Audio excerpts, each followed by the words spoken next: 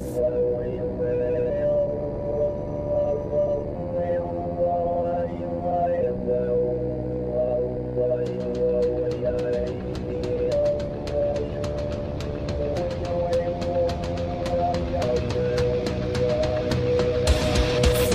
Politic Podcast, the show for normal Americans. From this undisclosed bunker, here's your host, Tony Reed.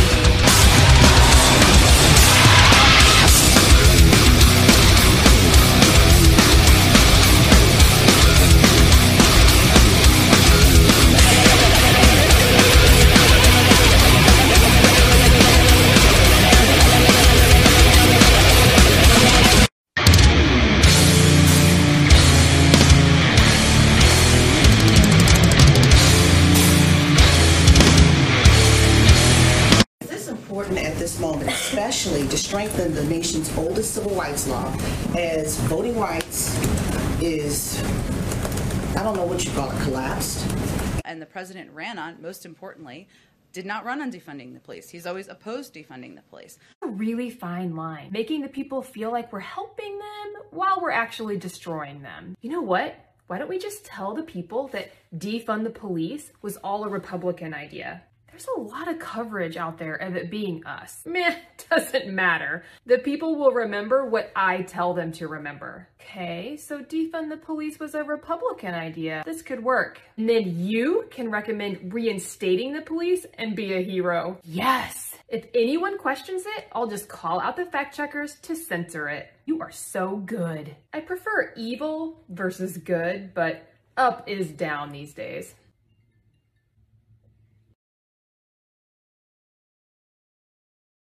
In more healthcare settings and respond to hotspots. The president will outline 5 areas his team is focused on to get more Americans vaccinated. 1, targeted community-by-community, door-to-door outreach to get remaining Americans vaccinated by ensuring they have the information they need on how both safe and accessible the vaccine is. 2, a renewed emphasis on getting the vaccines to more primary care doctors and physicians, something that we've seen. Question on Nicole Hannah-Jones, who passed up a position at UNC, will be teaching down the road at Howard. She said this morning that it took protest, the threat of legal action, all this just to get to a 9-4 vote. What does Biden make of the UNC process and her decision? And is this an example of the systemic racism that he promised to heal? Well, I have not spoken with the president about the decision on tenure by the institution in North Carolina. I will say that the students at Howard are quite lucky to have her as a professor. And Mr. President, let me know if I can ask you a question. Sure. Right now, sir? Yeah. With the most recent hack by the Russians, would you say that this means We're not that... sure it's the Russians. Okay. With I this most... okay. I got a brief as I was on the plane. That's why I was late getting off the plane. I got a brief and all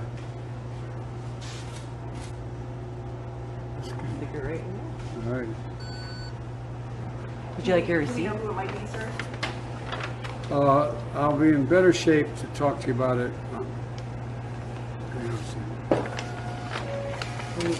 You're not getting me, Rocky Road. Rocky Road? Rocky Road. We're going to get it done.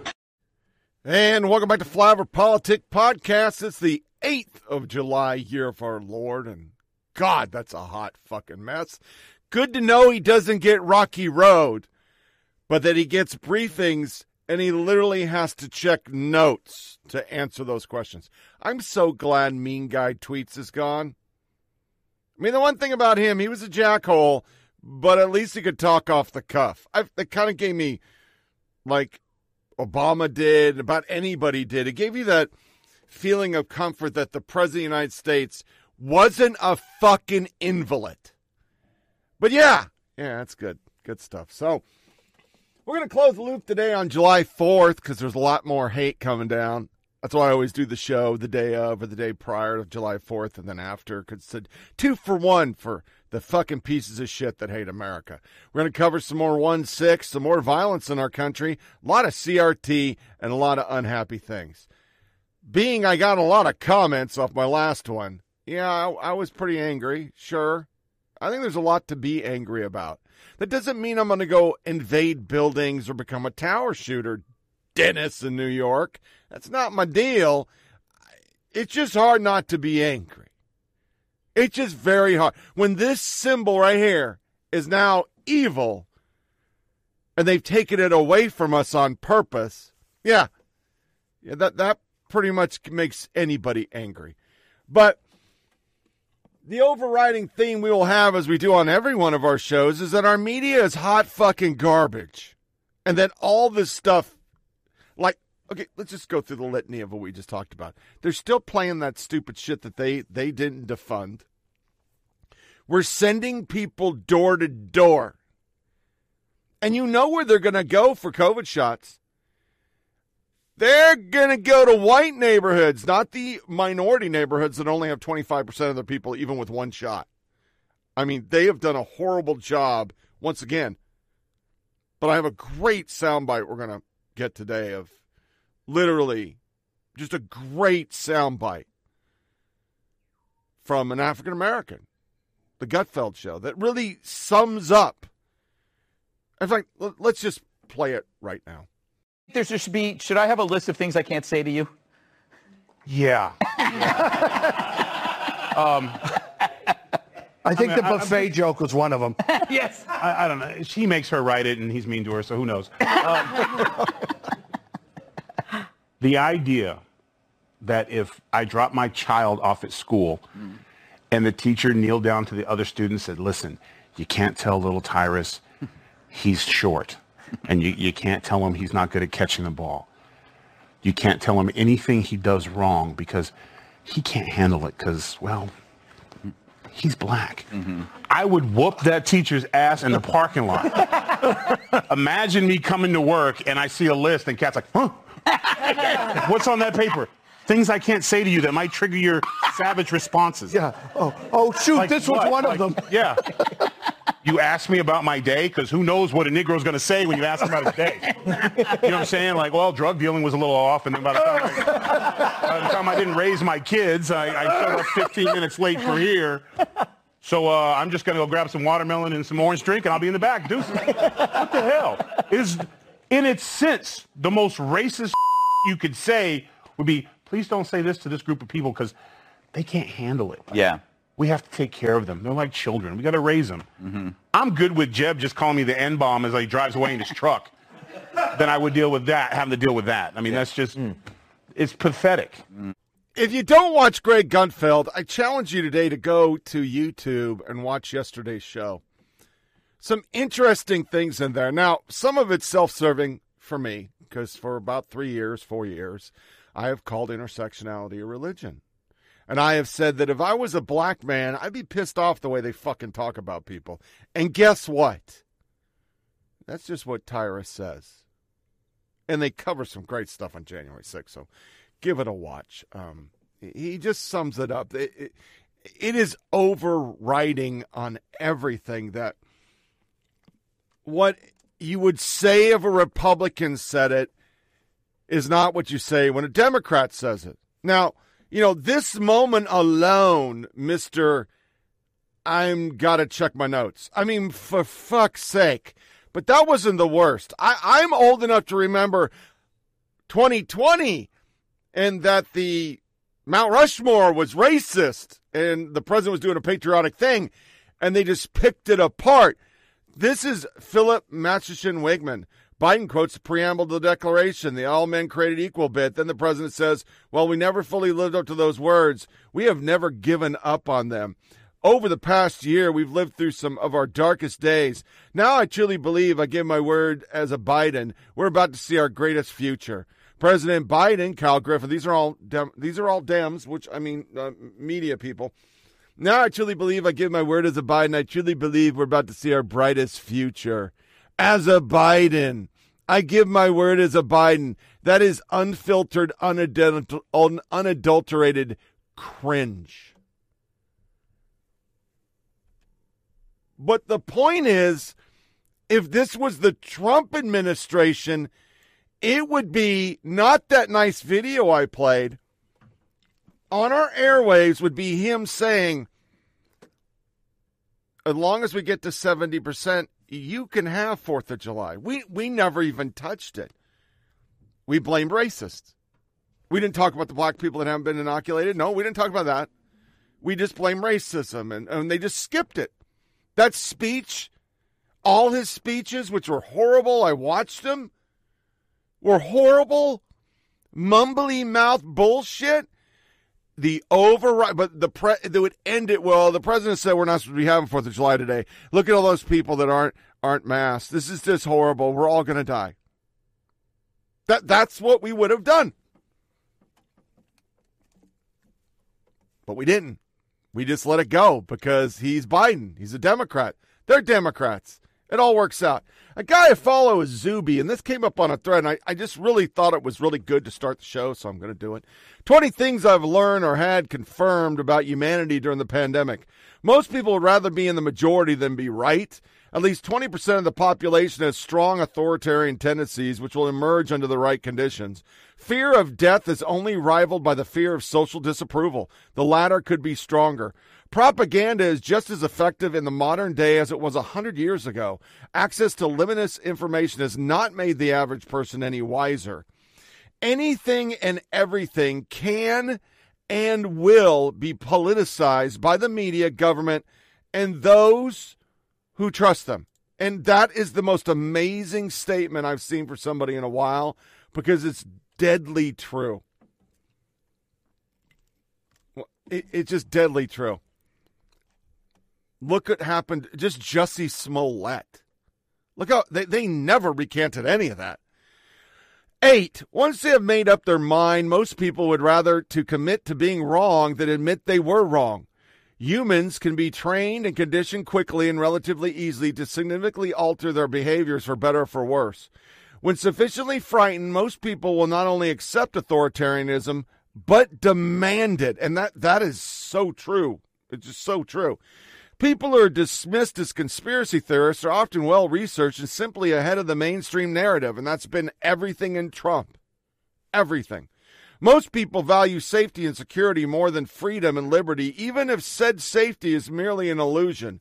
Hedonic adaptations occur in both the direction, and once inertia sets in, it is difficult to get people back to normal. A significant percentage of people thoroughly enjoy being subjugated. I love that statement because it's really, really true that they're like kids. We've become kids again. We need somebody telling us what to do. And I think Democrats are just the biggest kids on the planet.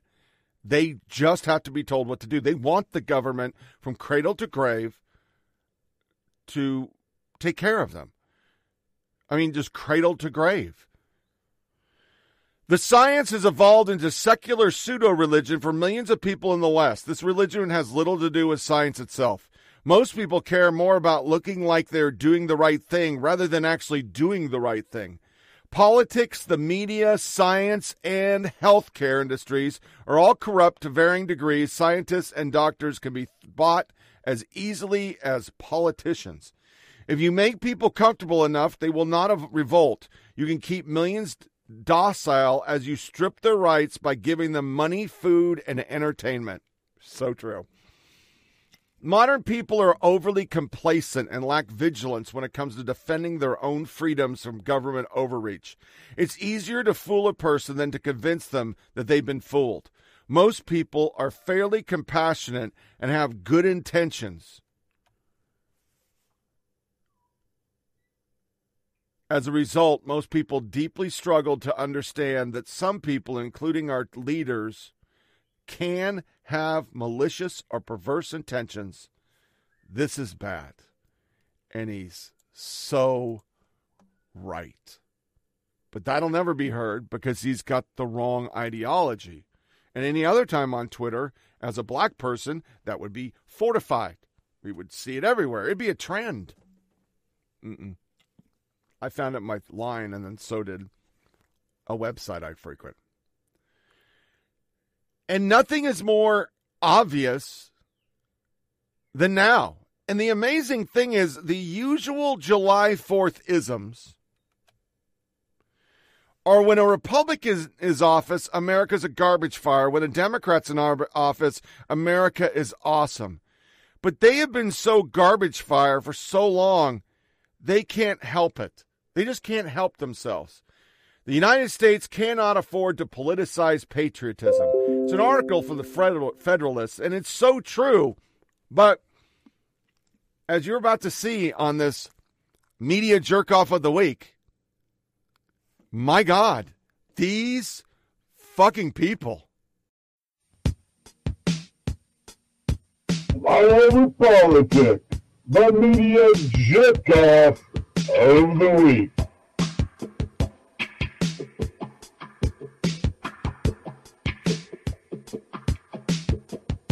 So hot.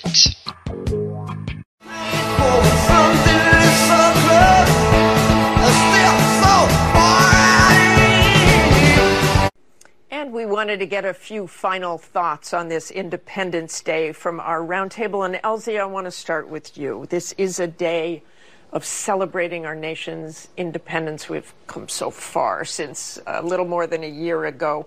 A quick assessment, though, of where you see us as a nation today, a divided nation still. I think about the more than 250 anti-LGBTQ bills that have been introduced this year alone, many of them targeting transgender youth, children. So I feel as long as we have elected officials who are willing to use children as political pawns to gain points, who are willing to use the country's most vulnerable to gain points, we'll always have this division. That's where we need to start addressing that.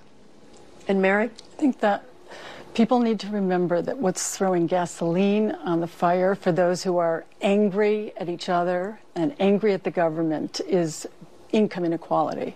The rich are getting richer and they're more homeless. And when you have 150 of the richest people have as much wealth as 165 million Americans, people think it's unfair.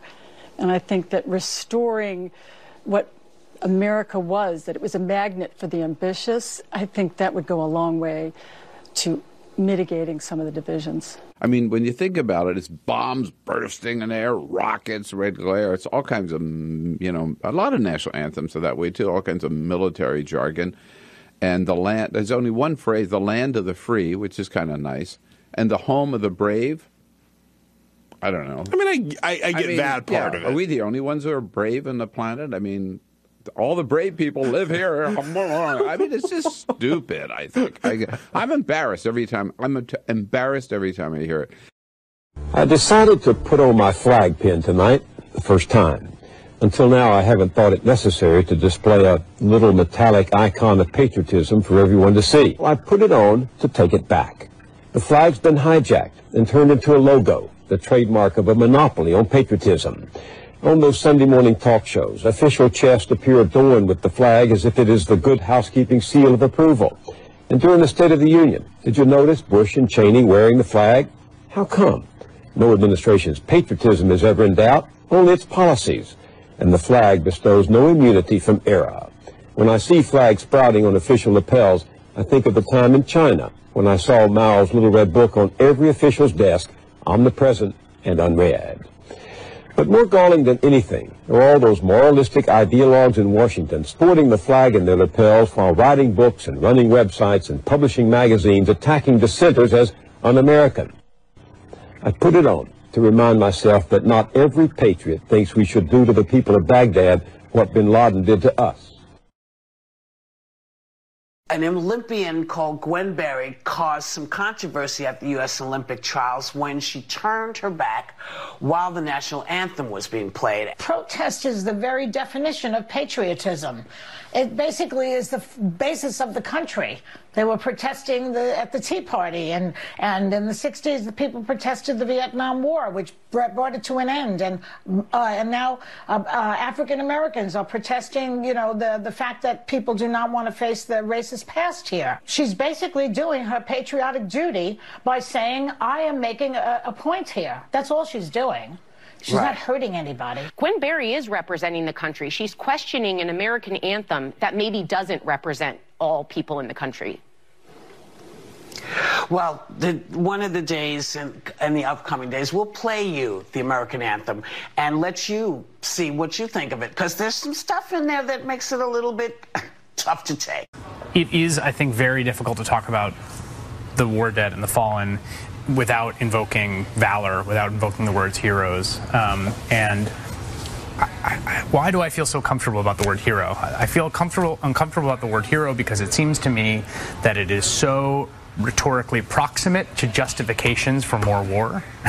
And I don't want to obviously desecrate or disrespect the memory of anyone that's fallen, and obviously there are individual circumstances in which there is genuine and tremendous heroism of, hail of gunfire and rescuing fellow soldiers and things like that. But it seems to me that we marshal this word in a way that is problematic, but maybe I'm wrong about it. Is not randomly attacking these players. He is attacking them because they're kneeling during the national anthem. And the national anthem is not a white supremacist symbol. And the president has become...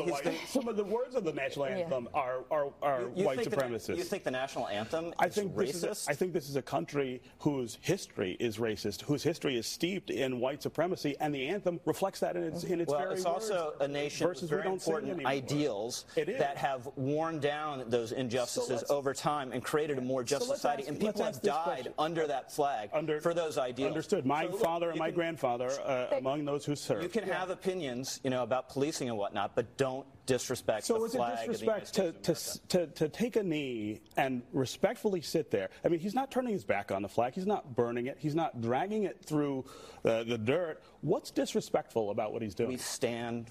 It takes 2 minutes to pay that respect to our anthem and to our flag and to all the sacrifices. And talk about that. This is really going to continue. I was on Long Island this weekend visiting a really dear friend, and I was really disturbed. I saw, dozens and dozens of pickup trucks with, explicatives against Joe Biden on the back of them, Trump flags, and some cases just dozens of American flags, which is also just disturbing because essentially the message was clear. It was, this is my country. Now, that's a hodgepodge of old and new and old and new, and it's for a reason. Me and the wife were driving yesterday. We had to go because financial situations. Every time you get comfortable when you're on a fixed income, when you're back to being poor, and as people have followed the show, there was a time, man, I was big money, everything was great in my life, and it all kind of fell apart when my company got hammered by the DOJ for no reason and then fell apart and got sold twice, and I was unemployed. It sucked. And then the wife got unemployed because COVID. It sucked. But unlike others, we have constant income because I served 20 years and I'm disabled. And so basically I am kind of one of those snap people. I live on the government dole, but in my mind I think, well, I earned this. It's not like I'm just asking for freebies. Well, washer, dryer, water, everything goes to shit. And we decided to refinance the car. And that would cut the payment in half and give us a little buffer. While I'm still applying for jobs, every day I apply for a job, I don't get callbacks. I've stripped my resume to just, I did this. I got skills and a cover letter. I don't care where I work. I don't have an ego. And I hope I land jobs. I really do, because I'd like to get the last few things out and stockpile back up because the savings is getting destroyed. So we were driving out to go get a lien notarized. How to get that letter, get it back to good old USAA, and let them take over the loan from some credit union that I've never even heard of. It was a good interest rate. That's why I took it when we bought the wife's car. And it came to both of us, and we both kind of said it simultaneously, that our entire life we have been trained to hate this country. I had woke up hearing that song by Feliz, what's his name? The Feliz Navidad guy. Jose, oh, come on, Tony. Your brain's got to work at 6. It's 7 in the morning, so I should be a lot better off than usual. Feliz Navidad. Who the hell is that? Jose Feliciano. So he had done a new song. It was on Fox in their 4th of July thing. When we went to bed, we kind of fast forwarded, watched fireworks, and went to sleep on July 4th. And I kind of like the song. I don't like the ending. I'm a Puerto Rican American. I just, once again, I could do that. I'm a Greek American. I'm a German American. I mean, every person that came here on a boat, Ellis Island, and came in, and we were the melting pot.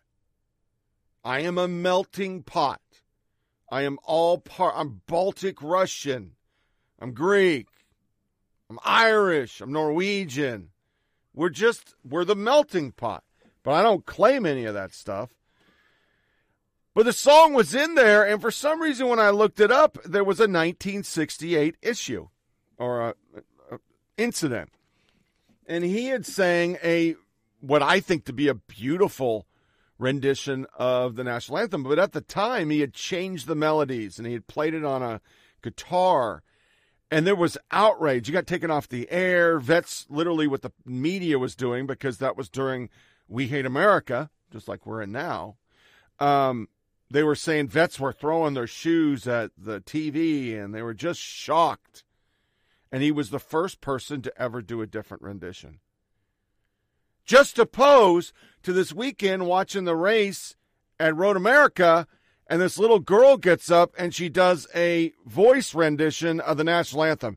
It was horrible. I mean, just horrible. His was pretty. Hers was blasphemous. I mean, I thought it was horrible, but all of me, oh, what a great rendition, blah, blah, blah. Anyway, our whole lives, we have been trained to hate the country. That's what the media does, what the left does. They've always hated America. They hate the sins of the past. Now, I know in my heart, most of them aren't stupid to realize, like this jackhole, Torre, that he's got the greatest country in the world because he can write down black people are critical to America moving closer to living up to its promises, but it's still fuck the 4th of July for me.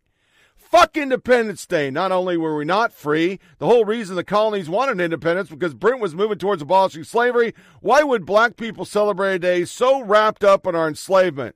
My latest blog from the Grio.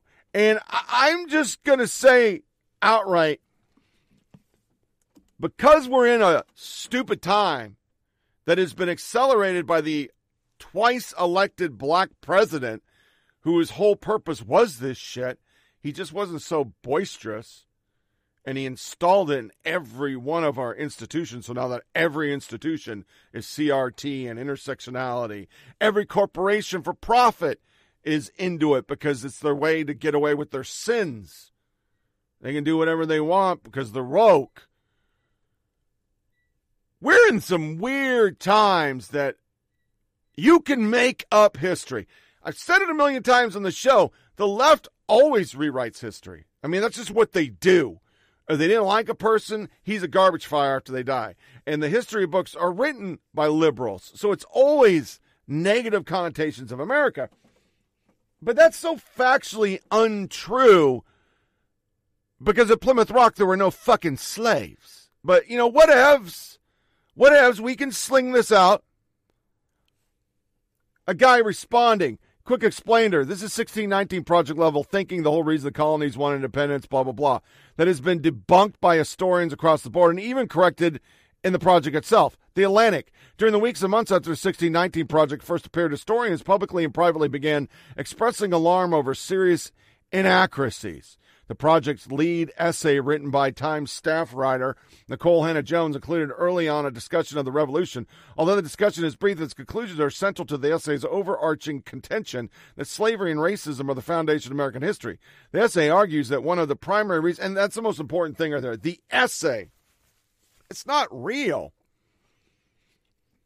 One of the primary reasons the colonies decided to declare their independence was Britain because they wanted to protect the institution of slavery. By 1776, Britain had grown deeply conflicted over the role in barbaric institutions and had reshaped the Western Hemisphere, she wrote. But apart from the activity of the pioneering abolitionist Granville Sharp, Britain was hardly conflicted at all in 1776 over its involvement in the slave system. Sharp played a key role in securing the 1772 Somerset versus Stuart ruling, which declared that chattel slavery was not recognized in English common law. That ruling did little, however, to reverse the Britain devotion to human bondage, which lay almost entirely in the colonial slavery and its heavy involvement in the Atlantic slave trade. Nor did it generate a movement inside Britain to opposition to either slavery or slave trade. As the historian Christopher Leslie Brown writes in the authoritative study against the institution of slavery ever within the British Empire after 1772. But for many years in England, he would stand nearly alone. What Hannah Jones describes as a perceptible British threat to American slavery in 1776, in fact, did not exist.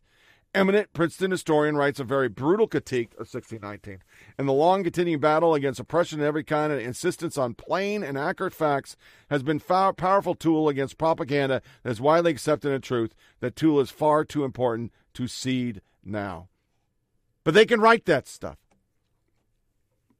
Whole article. I'm not reading it. It is more the same. I tried to download this about 30 times because there's a lady on here. Well, let's see if I can get the volume up. Where's the volume? Internet that's just wrong. Point blank, period. Should we celebrate the 4th of July? For example, you might have seen this tweet about July 4th. Juneteenth is so lame. Democrats really need to stop trying to repackage segregation. I'll be celebrating July 4th and July 4th only. I'm American. That's a black woman, Candace Owens. She's the one that did that. As much energy as we're going to spend on her today. First and foremost, ain't nothing lame about Juneteenth. Juneteenth been lit for over a century and a half. And that's when we shut this off. Yeah, it was in Texas. Thank you very much. But we allow it. We elected a BLM member. When they say that the 4th of July is about American freedom, remember this. The freedom they're referring to is for white people. This land is stolen land and black people still aren't free. Then how are you allowed to say this? Our media won't even cover it because they're part of it. They're 100% part of it. Part of those sound bites I got you was from an article that shows this is what they are. Hope you had a happy 4th of July, too. Boston Globe, 1991, Patricia Smith. Oh, say we've seen too much. The Star-Spangled Banner pushes like a cough through America's mouth, and the twilight's last gleaming is just that, a sickly flash above our heads as we ride unsuspecting the beliefs of sleek trains, plop our knees in churches, embrace truths that disgust us. One of the sound bites I didn't get. Oh, I did get this one. Respect the anthem equals racism. Now is the part of the debate where you should dump on America. Governor Romney, Daniel Dukovic from Walnut Creek, California, wants to know, what do you dislike most about America? Liberal radio host, it pains me to chant USA in 2012 salon piece. Ringing the bells of jingoism, August 17, 2016, Richard Sandemore, a sports reporter. Embarrassed by the Star-Spangled Banner, you heard it, Bill Press. Despising the stars and stripes, the nations, Katha Pollitt. My daughter goes to Savetta High School, only blocks the World Trade Center, thinks we should fly an American flag on our window. Definitely not, I say. The flag stands for jingoism and vengeance and war. Her kid says, I'm wrong. Then I brainwash her. Red, White, and Scary, Dick Meyer commentary posted on October 1st, 2001. A friend of ours, a prominent member of the liberal media, wrote to the head of our kids' school last week suggesting that students spend more time with the Pledge of Allegiance and Star-Spangled Banner. The principal agreed. Our 10-year-old daughter asked her mother if we could put a flag on our car. My wife reluctantly agreed, but hasn't procured the flag yet. My wife essentially shares our daughter's feelings, but for her, the symbol of the flag was appropriated in our youth by counter-protesters who used it to deny the patriotism of the war's opponents. Flag-waving feels aggressive to her. They are the ones politicizing. They project it was Trumpers. The right's always been about flags. The left hasn't. Bill Moyer, you heard it. Happy Independence Day, America sucks. James Carroll, 2005, Boston Globe. You know what July 4th is? What about July 5th after the fireworks, the music, the rhetoric, freedom, what then? What kind of nation does our flag fly over now? Not a less innocent one, because America's innocence was never the truth. Not one less reluctant to go to war without a good reason. This was the anti-war section. National anthem is tough to take. You saw it. All about Gwen Berry. Editor, I want to burn the flag. Linda Grist Cunningham, executive editor of the Rockford Register in 2005. The U.S. Senate follows its silly siblings and the House of Representatives votes for a ban on burning the American flag. I'm going to burn one. It's never occurred to me to burn a flag except in some flag retiring ceremony. But just the idea that Congress has nothing to do better than to do this burns me. Time Magazine. Does it still matter? Let's shred the Constitution. They've been wanting that forever. Once they started losing elections after, when they lost an election over Obama and they didn't keep total control of everything because they thought the demographics were never going to let white people be elected while they were electing white Democrats. It's the craziest thing in the world, but nobody points it out. They hate the Constitution. Post 9/11 flag waving, sometimes a cousin to intolerance. That was September 4, 2013. Neil Genzinger. Forget about the terse and old founding documents. The Constitution piece of shit, 2012. American Revolution equals monumentalist mistakes. Dylan Matthews, 2015. Triggered by the American flag. We played it. Standing for the national anthem is an affirmation of American empire. That was 2017. Uncomfortable with calling veteran heroes. Played it. July 4th, imperialism, genocide, slavery. Played it twice now. We've been indoctrinated by Democrats and the media to hate this country. That's what they want. They can win elections if they make you hate the country. And then you get to the polls. More Americans think founders would consider U.S. a failure than a success. Worse now than under Trump. A new study finds that only about 1 in 3 Americans believe the Founding Fathers considered the nation they founded to be a success in 4th of July weekend. In fact, 41% believe the founders would consider the nation a failure. There's a lot of things the founders wouldn't understand. II tip poll, just 36% of young people are proud to be an American. Why would they be? Schools, TV, Hollywood, newspapers, the internet. That's the coolest thing ever. And then you get to the crazy shit. Not in my neighborhood. Resident calls cop because fireworks are called to white supremacy and intimidating to BIPOC. I'm literally so fucking angry right now. I hate the 4th of July. I've called the police on all 4 of my neighbors for using sparkler fireworks in our neighborhood where the HOA banned. And luckily, the cops told me them to stop each time. They know me well because I'm constantly having to call them. Fireworks and gun smoke is a literal call to white supremacy and an intimidation technique to BIPOC, not in my neighborhood. The funniest thing about this, all right? Funniest thing about it, I forgot to flip on my shit. Maxine Waters. She's a black lady. She's elected. Look at this shit. She's rich as fuck. If you've been with the show, you know I talked about it. Show up in a limo in Watts. Only white men. 17 states have entered voter suppression. Oh, Jesus Christ. Shut the fuck up. Shut the fucking fuck up. And then you only find so many people that actually push back on this, and I'll get back to my point. Cori Bush, the black female millionaire member of Congress who has her own Netflix documentary, says black people aren't free in America. Got it. The thing where people believe that black women who are successful don't deserve to be and aren't really patriotic proves Bush's point. Moore moved the goalpost. She claims black people aren't free while she's wealthy and in power. I said nothing about patriotism nor her right to have success. You're just making shit up. I mean, your implication were clear, though. I understand why it makes you uncomfortable to have them pointed out. Black people are imprisoned at usually disproportional rates. Are black people in prison free? GOP disenfranchise black people. Are people who can't vote free? You see, you can't even have an argument about the absurdity of black people are not in change. The president of the United States right now said it in 2012. If you don't vote for us, you'll be back in chains. They can get away with the absurdity of this. The very people who are saying they're so oppressed are millionaires, living better than everybody else. Ex-Kendi is a millionaire talking about how there is systemic racism that keeps all black people down. Alyssa Milano, I played it. What the fuck was that? What the fucking fuck was that? It's because I'm on my phone with me and the internet.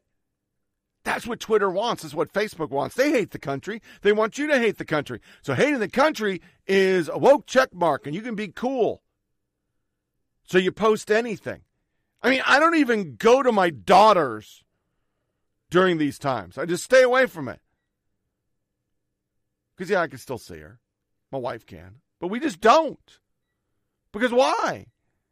She's got to be cool. That's how she's cool. Shit on the neighborhood. But to my point that I got sidetracked because I went to my slideshow. My wife's watching the fireworks and she goes, I thought they're worried about climate change. Because the Washington, D.C. was pretty good. I woke up the next morning in Nashville. If you want to see a fireworks show, go to Nashville. Just go to fucking Nashville. Sweet Lord on a popsicle stick. That shit was that was the most fireworks I've ever seen in my life. And I watched it in the morning, like 5 in the morning, feeding the dogs. I pushed play, and I taped the Channel 2 locally, the ABC, and they usually air it, and it was just amazing. But this is this to the core. They have to shit on the 4th. Scientists found that vulnerable people and communities of color are disproportionately exposed to air pollution from fireworks. A reply. It never ends with ridiculous headlines about race. Give it a rest. Rust busted out laughing on this one. Honestly, I'm a scientist, and this is beyond ridiculous. Nat Geo, how far you've fallen. I will never buy another one of your stupid magazines. Are you fucking kidding me? But no, they're not. Everybody had to do it. The nation. American exceptionalism is grounded in racism and militarism. While systemic white supremacy and the state's use of violence against people of color in this country is at the forefront of the national debate, the structural racism in U.S. foreign policy has escaped serious scrutiny. Yet the two are deeply and immutably linked. It's precisely through its brutal history of genocide and slavery that the U.S. government learned to use violence and military force to make white people secure in their positions of privilege and domination at home and abroad. A more ethical, effective, and peaceful approach to the world begins with acknowledging, apologizing for, and making amends for the genocides of Native American people and the enslavement of Africans over many generations. It requires a termination of current U.S. wars, including those conducted by drones, airstrikes, and target assassinations, and the revocation of these open-ended authorizations. It involves significantly reducing the size of the Pentagon budget and paring back the global network of U.S. military bases that serve as springboards for aggression. Only when that happens will the unalienable rights to life, liberty, and pursuit of happiness be secured for all.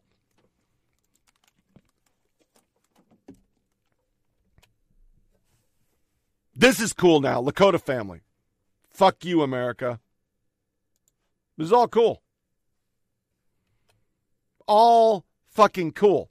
And it's all tied into their religion. On 7-4, a meditation on the duality of our nation's memory, the heroic part that people want to own and celebrate today, and the ugly past they want to ban and bury. But CRT won't look away.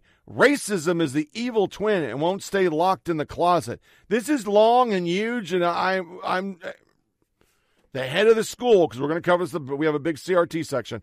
Incredibly important piece by Sandy Locks, Randy Weingarten, about why these bans on teaching history and discussing racism in discussion are so dangerous. Our students deserve to have freedom to learn and discuss this in school. Seriously, if you haven't taken your kids out of school, you're a dumbass. You're a dumbass. Here's another one. Statue of Liberty. For fucking ever,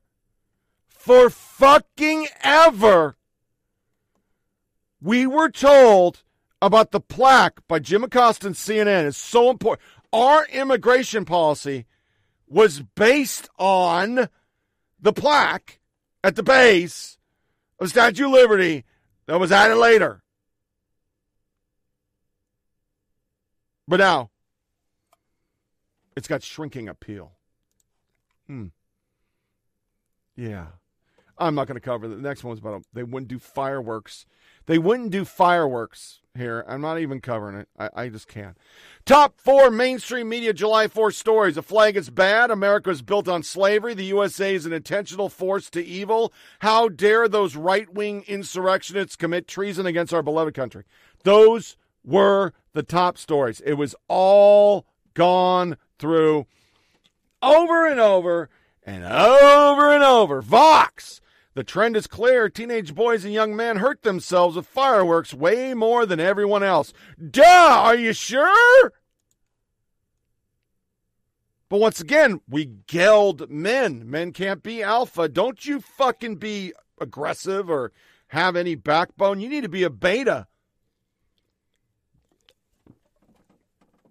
Sexism.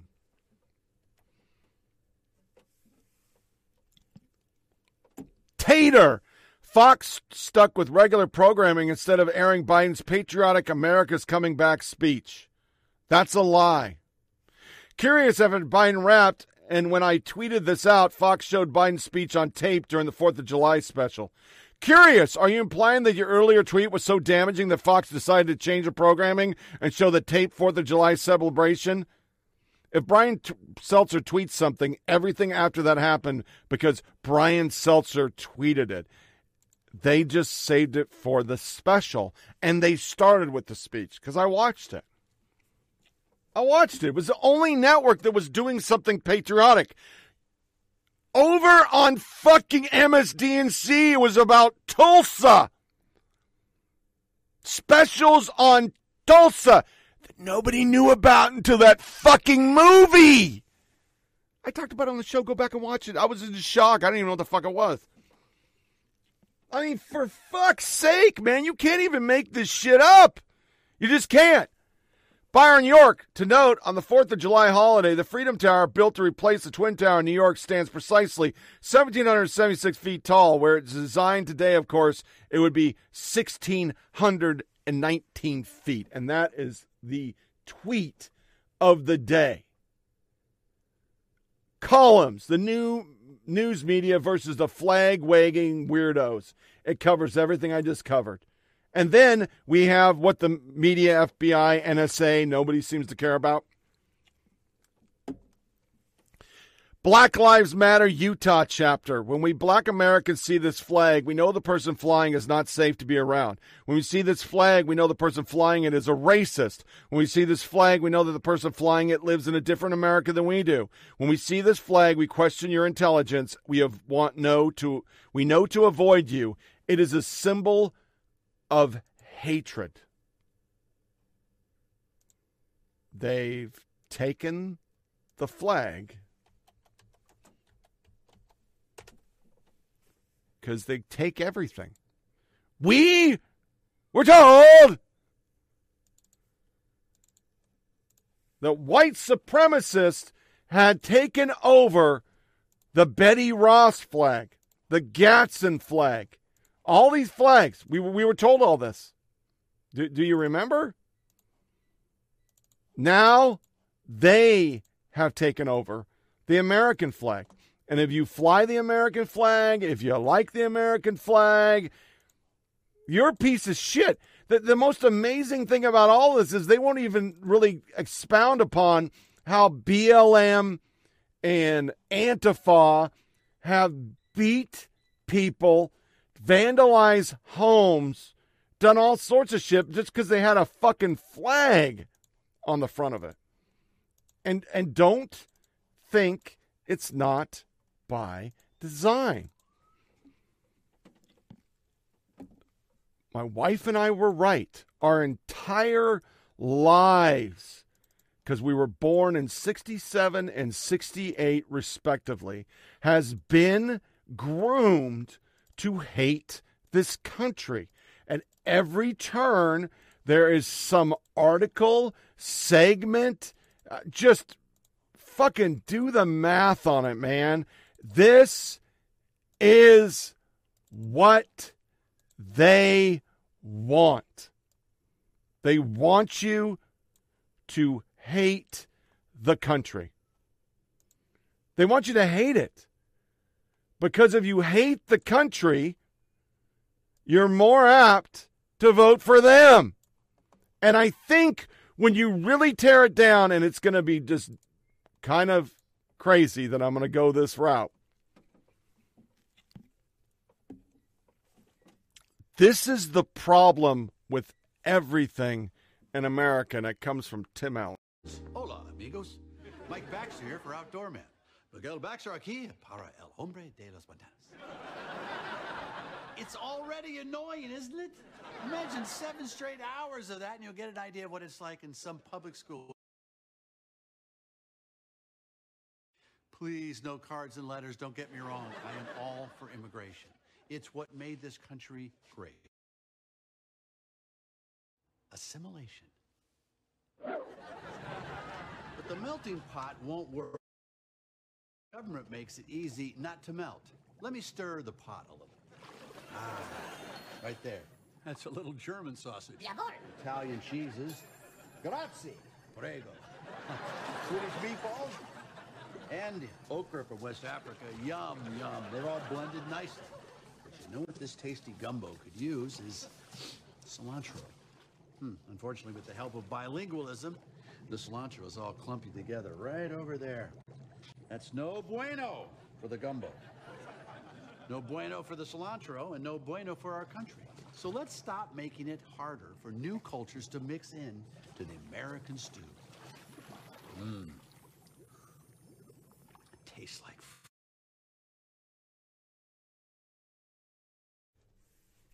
This is what they want. It used just to be illegal immigration. If you don't assimilate them and keep them compartmentalized, keep them disgruntled, they're going to vote for us. So we just keep them over there, and we push it over to everybody. Da-da-da-da-da. Now it's black people, BIPOC, gay. If there's anything we've learned about the left, they will do whatever they can to keep people separated and not assimilated. Because if we're all the same, working towards common goals, they lose. So they don't have Orange Man bad. They need to find other Orange Man bad. So now they go, well, it's anybody with the flag. It's anybody who wears camouflage. It's anybody that does this. It's anybody that does that. It's non-stop to demonize something. And January 6th, my God, they won't let it go, but they damn sure don't want to talk about the violence done by Biden voters. We are on Interstate 95 in Massachusetts, near exit 57, mile marker 57.4. They specified in the news that we're anti-government, but we're not. We're not anti-government. We're not anti-police. We're not sovereign citizens. We're not black identity extremists. Has specified multiple times to the police that we're abiding by the peaceful journey laws of the United States, federal courts.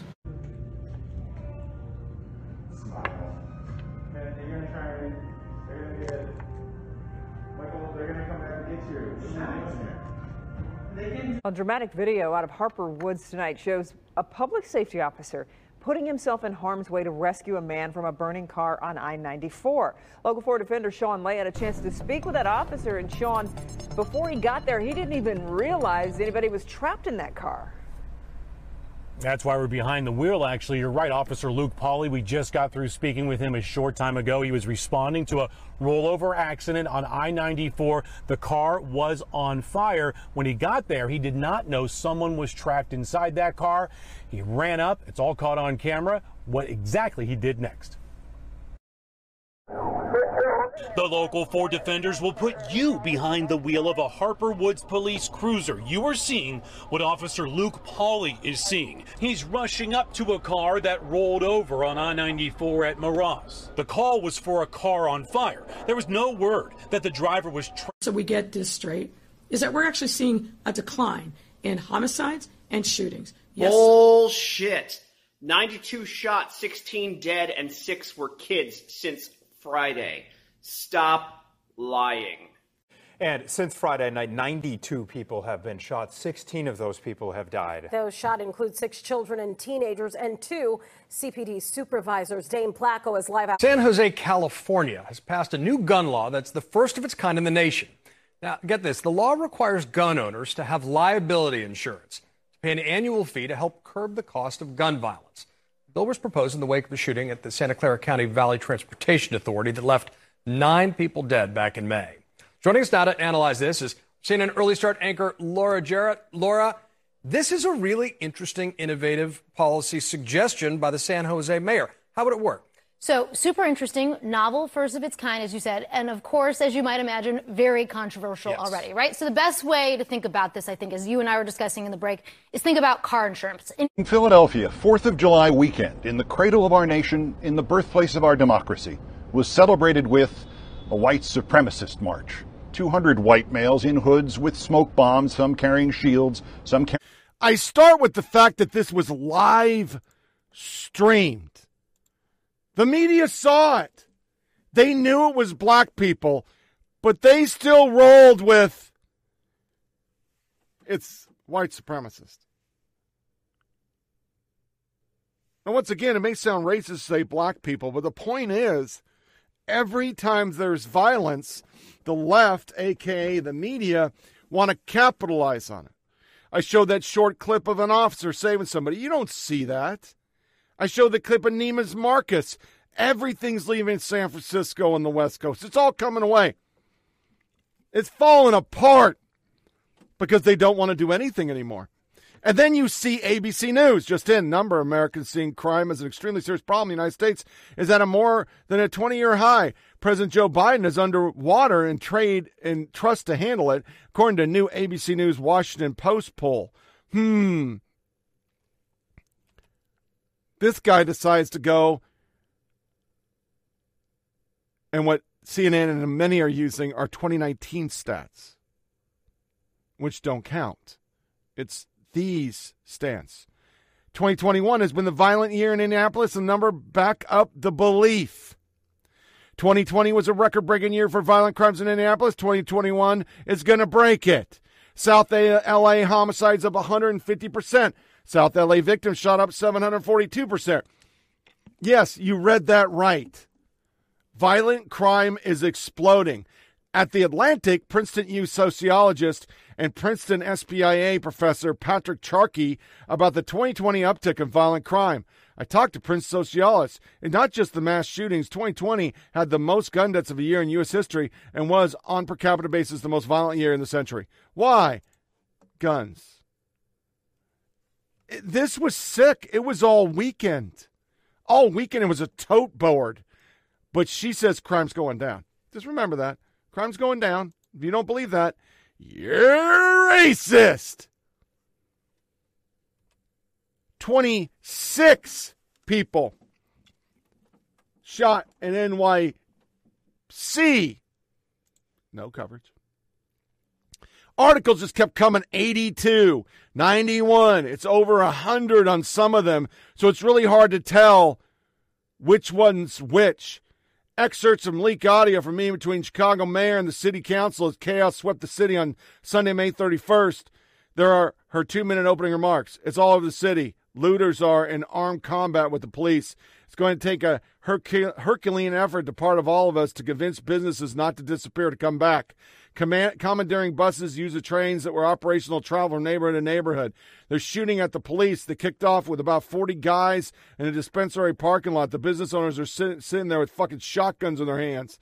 In this excerpt, somebody continues, they're shooting like it's a wild fucking west. It's crazy. I have over 10 videos of people shooting at other people, and it's insane. Like broad daylight, they're just shooting. Lightfoot describes the situation outside Chicago, including the suburbs and major cities around the country. Whether we brought in the U.S. military, the National Guard, the Air Force, there's just not enough resources.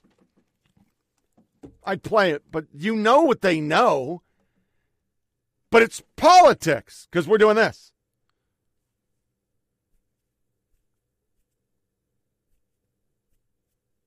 Overwhelmingly peaceful.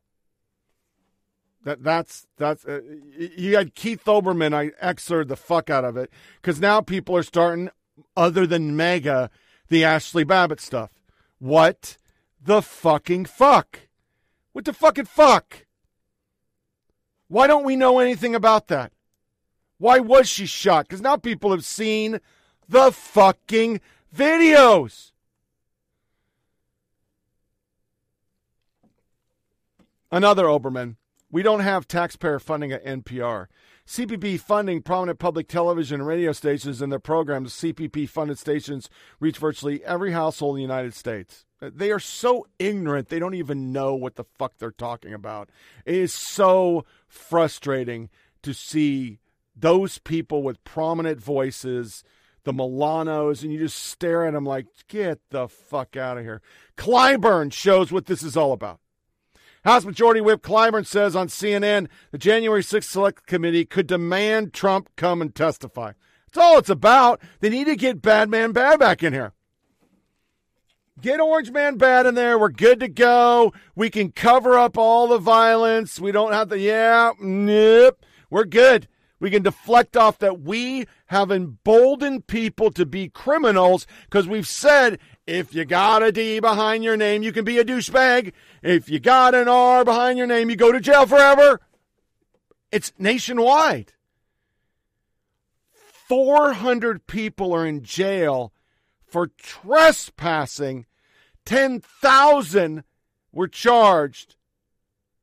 The last I saw, 30 people actually went to jail. That's it. Because then the Biden administration got in there and they released all of them. Dropped the charges.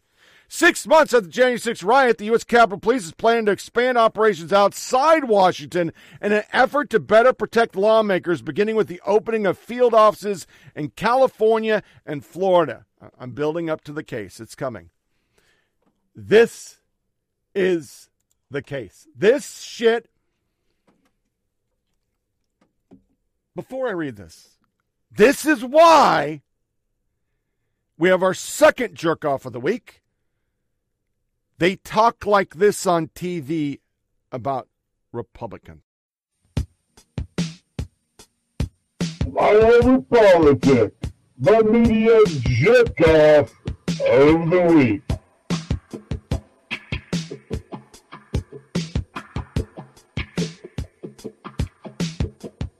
So hot.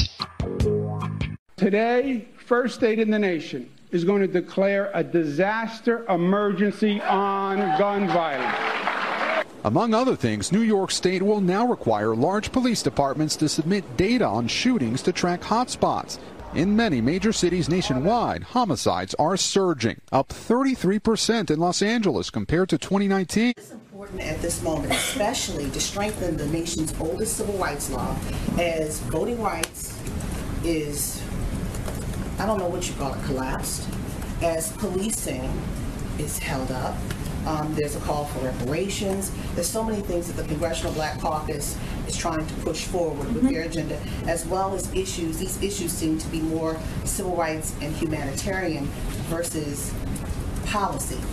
Is this president concerned at this time about that? Does he think that this will bring more attention to those issues? Also, in light of KKK members and white supremacists marching in Philadelphia over the weekend on 4th of July. Well, I would say first, April, that, as you know, because you've covered it closely, one of the president's key priorities, one of the key pillars of his presidency is racial equity and updating and addressing what he feels are systemic issues in how we govern and in society. And I would say to touch on a couple of the things that you've noted, one on voting rights. Choose your own reality culture is pervading every corner of American life. Choose your own reality. If you want to believe that the pro-Trump riots of January 6th were instigated by the feds, you can choose a show that claims that is true. You can choose a TV star who claims it's real. If you want to believe the NSA is reading your favorite TV star's emails, go right ahead. He claims it's true. The NSA denies it, of course, but for Tucker Carlson's fans, that's just further proof of the plot. Carlson is a conspiracy monger, but he's far from the first. As my colleague Oliver Darcy pointed out this week, Carlson is sounding more and more like InfoWars host and notorious conspiracy theorist Alex Jones. You can hear the similarities. The NSA has been reading our emails. It's not that I think the government spies on me. It's admitted that they do it. It is a lie to say there are no risks. There are risks in everything, including in getting a vaccine. Everybody's got family that got killed or got sick from a vaccine. So FBI operatives were organizing the attack on the Capitol on January 6th, according to government documents. It is overwhelming, the evidence that criminal elements of the federal government provocateured and staged January 6th. All right. Oliver Darcy is back with me. I think the sound speaks for itself. Is it a stretch to say that Tucker Carlson is the new Alex Jones? David, we heard from the governor of Washington this week talking about climate change as a permanent emergency. So my question is, how does the news media cover a permanent emergency? Well, I think being honest that we're already living in a state that would have once seemed to us to be, a state of alarmism, and that our storytelling tools need to be commensurate with that fact. We can't shy away from scary projections about the future or the scary facts as we're living them today. I think we also need to start thinking a little harder and be a little clearer in our storytelling that learning to live in this new future, which will continue to get worse, probably considerably worse from here, is not just going to require decarbonizing, although that's very hard. It's also going to require us to be building out more resilience, more measures of adaptation, and hopefully doing that in a way that promotes some amount of social and climate justice. So it's not just about cutting carbon. It's also about defending ourselves against the impacts of nature, which we're already beginning to see growing more and more intense. Defending ourselves against the impacts of nature. That's a stark way to put it. What I've noticed, Emily, 10 years ago versus today, there's a lot more climate change coverage on TV. There are a lot more reporters assigned to this beat. So there's been real progress. But is it enough in your view? I think it's really great that we've had progress on this issue, but the fact is that we're just not treating it like the planetary emergency it is. I mean, if Donald Trump decided tomorrow to wage a campaign to make hang Mike Pence a litmus test for the Republican Party, the vast majority of Republican office holders would get behind hanging Mike Pence. Violent white nationalism. I think it's much worse than it was on January 6th. It's much worse than it was in November. It's much worse after January 6th. And part of the problem is because there's been no accountability, it's given permission to do more of this. What would happen if after 9/11 we had done nothing? We had done nothing. Right. Think about that. If we had done nothing after 9/11. And to me, though there was less loss of life on January 6th, January 6th was worse than 9/11. Joe, I have one word, Benghazi. Benghazi had, in the House alone, 6 investigations. As Avery pointed out and Molly pointed out, not exactly in line with public opinion.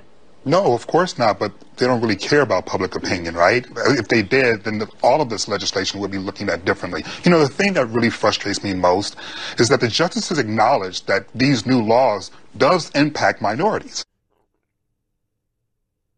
So basically, we're going to say that Cuomo's a hero because he's going to go after guns when he could already been doing it. And that's not the reason there's violence. The reason there's violence is because you've been bolted him because you don't charge people. They have cashless bail. They're released. And it was really an emotional time. As long as you're a D, as long as you're a Prague or Antifa, it's just emotional. You have that whole lie by April Ryan. Tucker Carlson is the new Alex Jones. Yeah, that already came out. He was trying to get an interview with Putin, so he was spied on. So that's not a conspiracy theory. That's actually fact, because he was trying to talk to Putin. The most interesting thing about it is NBC did interview Putin, and I bet you the NSA didn't spy on that correspondence, because they're Ds, they're good people. But our federal institutions are woke. So if you're not woke, you must be a white supremacist. You're an evil person, and we must watch over you like a hawk. Then you see none of this violence matters. Climate change matters. Then you have all the litany of January 6th was worse than 3,000 people dying at the World Trade Center. They would hang Pence. Voting rights, the last line, public opinion is that voter ID is what they want. But they didn't say that on fucking This Week. Why would they say that? It's alternate reality. So you see all this, which is violence in itself. By their definition, their words are violence. I mean, the only anti I could play literally is, of all people, Reverend Al said, hey, this shit's bad. We probably need to start calling out black on black crime, but I'm not going to play it. He can go fuck himself. He's a piece of shit. He causes most of the crime. So then you get these articles. And if they're going to go on air and lie and do an alternate reality and make January 6th this thing, when everybody who has an IQ of a potato knows they've arrested 400 people. They have more tape. They're going to arrest some more people. Every one of those people are going to lose all the constitutional rights, be locked up 23 hours a day, be re-educated, as we're finding out, have to write omissions that they'll be loyal to the country because they're treating them like fucking Benedict Arnold and fascistly doing stuff when all summer the very same people they were financing in this government and letting off have the same goals as the people over here. January 6th people wanted to stop the election of the president. BLM people want to burn the country down and start anew. But they're not re-educated. These people are. I mean, do you see where we're living? You see what they're doing? It's all the woke. It's all for power. It's all for political control. You call people that pointed out Alex Jones, conspiracy, QAnon. I don't know any Alex Jones. I never listened to the motherfucker. I never knew anybody in QAnon. I read some weird tweets on Twitter every once in a while. I didn't know what the fuck that shit was about. I didn't believe you should go storm the Capitol. I was never MAGA. But as an American citizen, I see we have a difference in what anarchy is. This anarchy that literally wants to get rid of the nuclear family, destroy every institution, and make inequity amongst the people so that if you're black or BIPOC, you don't have to suffer consequences for your actions. You get jobs, you get extra money, you get reparations. And if you're white, regardless if you were here when there was slavery or not, like my bloodline and my wife's bloodline, we weren't in the country, you don't get shit. Do you think it will ever end? Do you think they'll ever be happy? There are people that literally say online, take their houses. And they're media members. We should give up our land because we're white and we stole it. Today, we stole it. So then you hear this. Reporters who survived the deadly Capitol riot where 5 people died of natural causes, including Sisnick, won't go back into the building. Several have sought therapy to deal with trauma. Many still aren't sleeping well. All of the reporters interviewed for this story are worried about the Capitol riot won't be a one-off attack. We've been becoming very complacent and thinking the U.S. is different, said Bloomberg News reporter Eric Wasson. It's eerily back to normal, but sometimes I feel like one of those horror movies, like the end of Jaws. Everything feels copacetic on the beach, but you're wondering if there's anything out there. Ginger Gibson, a political editor at NBC News, but covered natural disasters and murder scenes, but this was different. That day, we weren't just observers. We were one of the targets. A lot of us reporters are having tough times with that. I'm still not sleeping like I used to. Even to this day, said PBS NewsHour correspondent Lisa Desjardins, I became kind of an insomniac.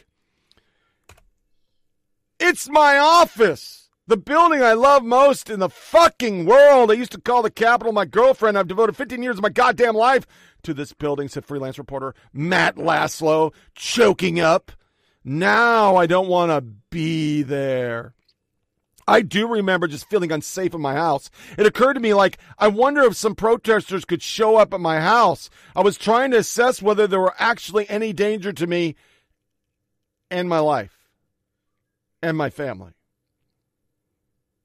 What the fuck do you think the summer of love is? My fucking mother slept with a knife because your brown shirts were in the burbs vandalizing houses for the flag.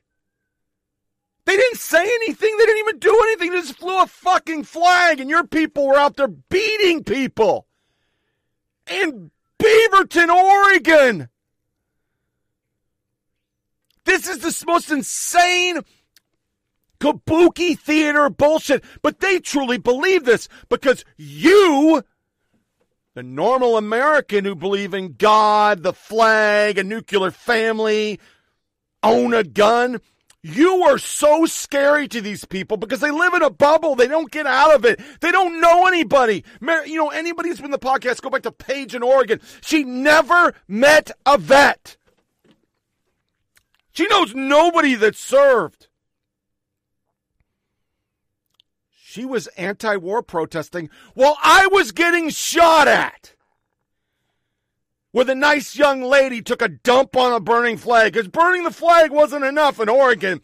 You had to shit on the burning flag. It is so much bullshit. The next day, I was so angry, so angry, said congressional reporting veteran John Brennahan. Anyone who doesn't want to come up here again, I don't blame them at all, even a little bit, one iota. Glenn Greenwald, who survived the Capitol riot, are still struggling. I used to call the Capitol my girlfriend, he said, choking up. Wow, Matt, here makes Obama Pajama Boy look like an extra on Duck Dynasty in comparison. People are just mocking it, because how could you not mock this? How? You weren't getting attacked. They were walking through the hallways. Shaman QAnon guy in the Viking garb was just walking. Here's how Gutfeld cut. To the monologue. Capitol Hill made them ill. According to Vice News, which apparently still exists, folks in the media are struggling with post-traumatic stress disorder caused by the January 6th breach of the Capitol. In fact, some reporters won't even return to the building, and others are in therapy.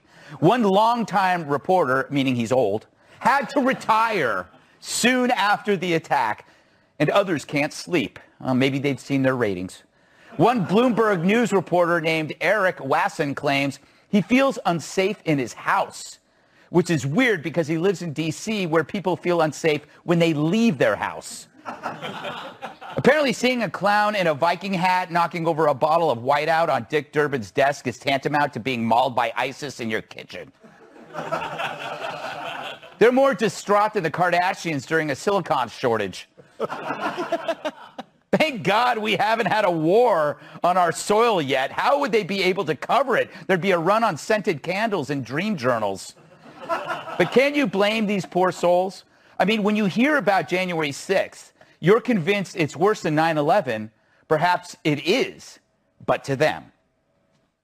To me, though there was less loss of life on January 6th, January 6th was worse than 9/11 because it's continued to rip our country apart and give permission for people to pursue autocratic means. And so I think we're at a much worse place than we've been. And as I've said, I think to you before, I think we're in the most perilous point in time since 1861 in the advent of the Civil War.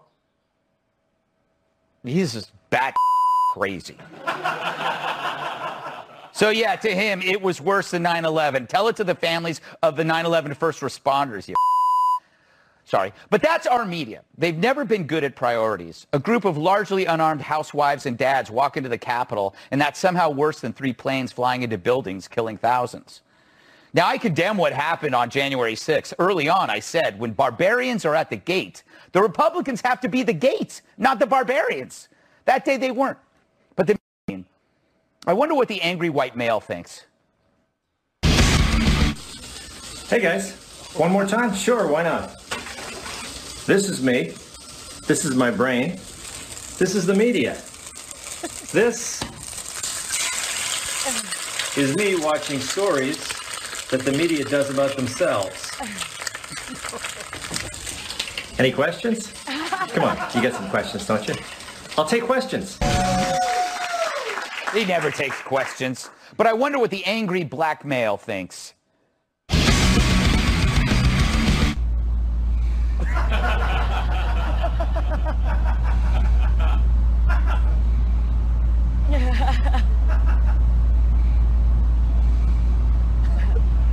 Go to sleep. The best advice if you can't sleep. So I'm wondering, did any of these reporters experience any psychological trauma during the riots of last year? I mean, other than having to read or watch their own work. But you know who did suffer, truly? The victims of the riots, the people who owned stores and homes that burned to the ground. But the media seemed a little detached from all that. Who can forget this delightful moment? So I want to be clear in how I characterize this. This is mostly a protest. It is not generally speaking unruly. But fires have been started, and there's a crowd that is relishing that. It's just too easy. The crowds weren't the only ones relishing it. Meanwhile, the crime sprees that followed were denied by deceptive dolts like Don Lemon and Joy Reid. They denied the crime because they or their imaginary friends didn't experience it firsthand. What a great journalism gig. Just report on what personally happens to you, then you never have to do anything. So why the hysteria over January 6th as opposed to the ongoing violence in Portland, Atlanta, San Francisco, LA, New York, Seattle? Well, the crime spikes couldn't be used politically because of the racial component. But the January 6th mob was whiter than a Dave Matthews fan making snow angels. And that is white. So they try to tie it to a phantom white supremacy movement. But let's take a look at this guy from January 6th. Does that guy look like an emblem of white supremacy? That's not even blackface. But look at him. It seems like the opposite of supremacy. And he's been in jail for 6 months. That's way longer than the looters and arsonists who caused billions in damages. Gee, I wonder if shopkeepers feel safe in their homes knowing that this flake is locked up. No actors or politicians bothered to bail him out, and he didn't even set fire to anything. Maybe his worst crime was scaring Nancy Pelosi, but then her eyebrows always look like that. Clearly, the guy's unwell, as sick as Matthew Dowd. But no one cares. He's no political hero. He won't be on MSNBC spewing nonsense about 9/11. But not only does the media not care about these suspects, they actually salute rounding them all up. So the media creates a narrative that it's a deadly insurrection caused by the big lie. But the big lie was actually their 4 years pushing of the Russian collusion delusion. And when an unarmed protester gets killed, well, that's par for the course. Imagine, though, if it were a BLM protester and not a Trumper. Holy crap. So it's not surprising to see how the media plays this, squeezing as much juice out of one event while ignoring a crime wave. It's because the rise in crime implicates the media and the Dems. So they can't talk about it. They spent a year denying it. Some even laughed it off.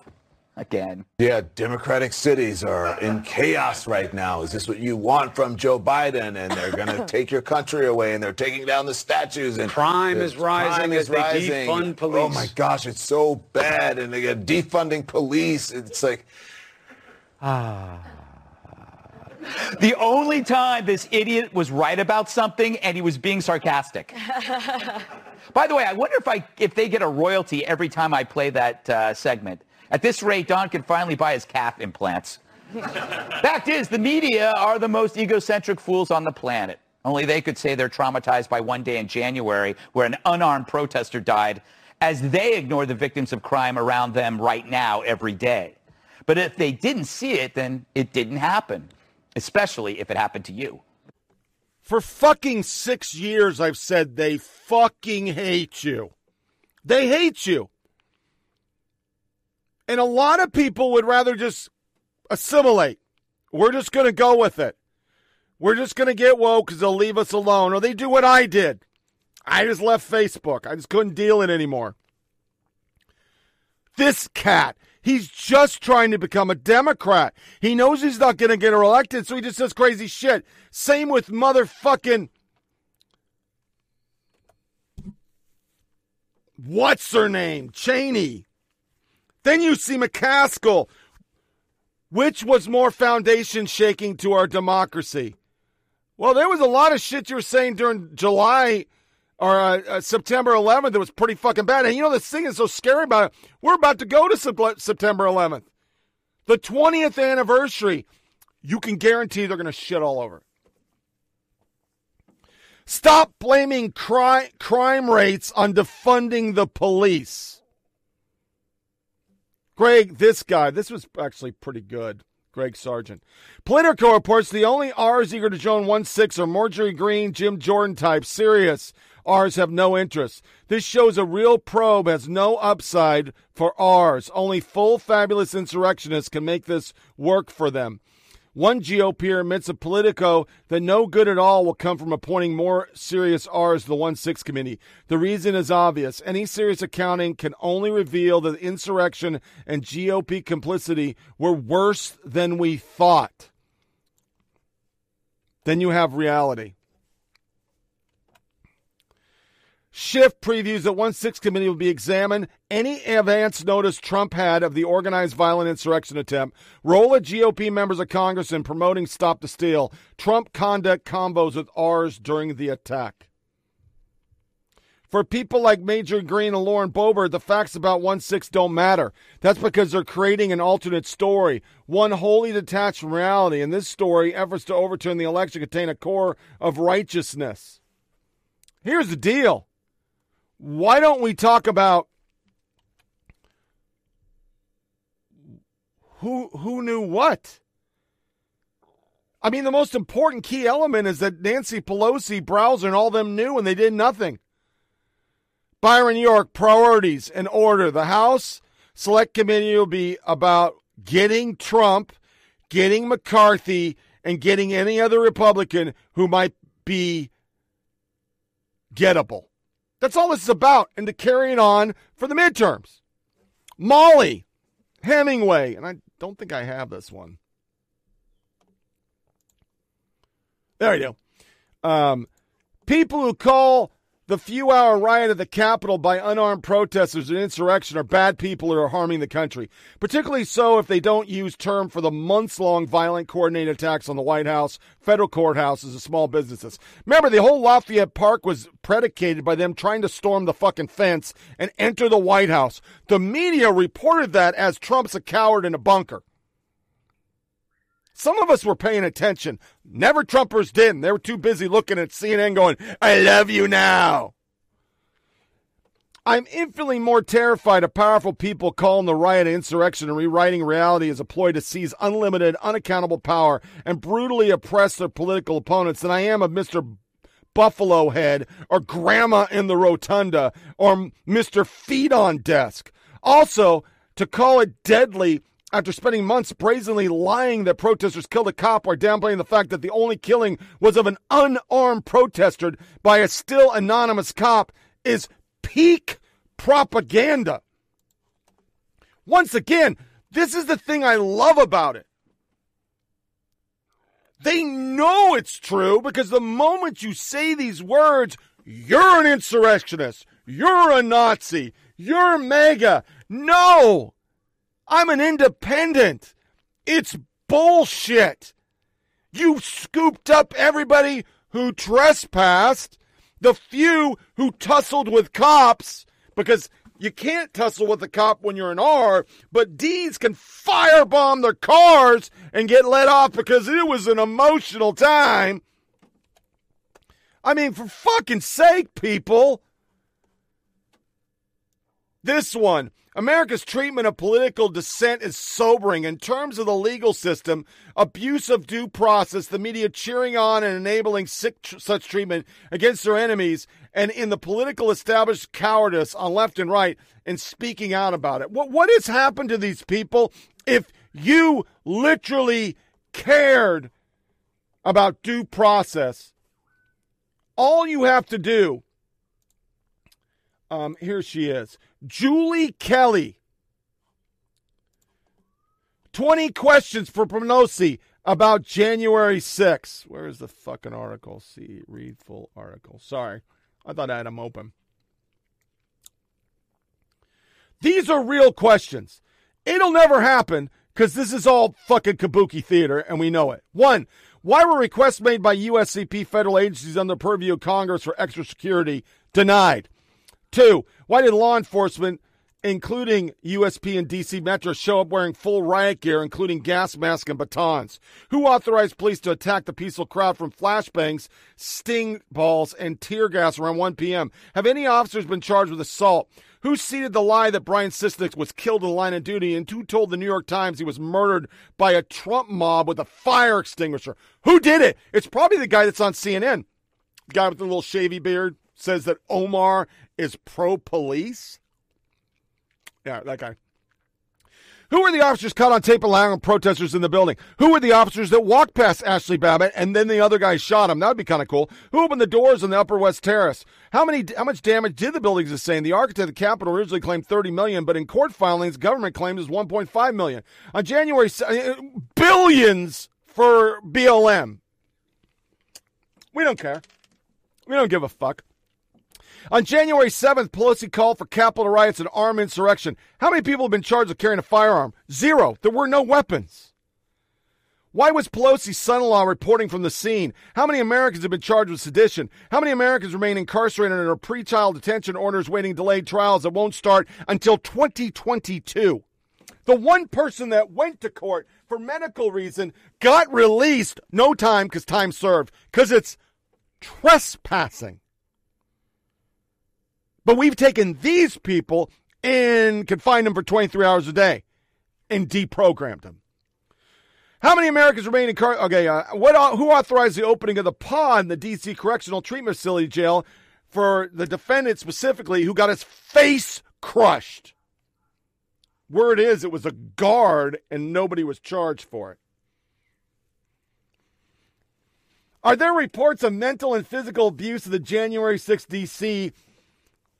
by prison guards, including solitary confinement, conditions for months on end, and lack of access to defense lawyers? Some of these people don't even have lawyers because they trespassed.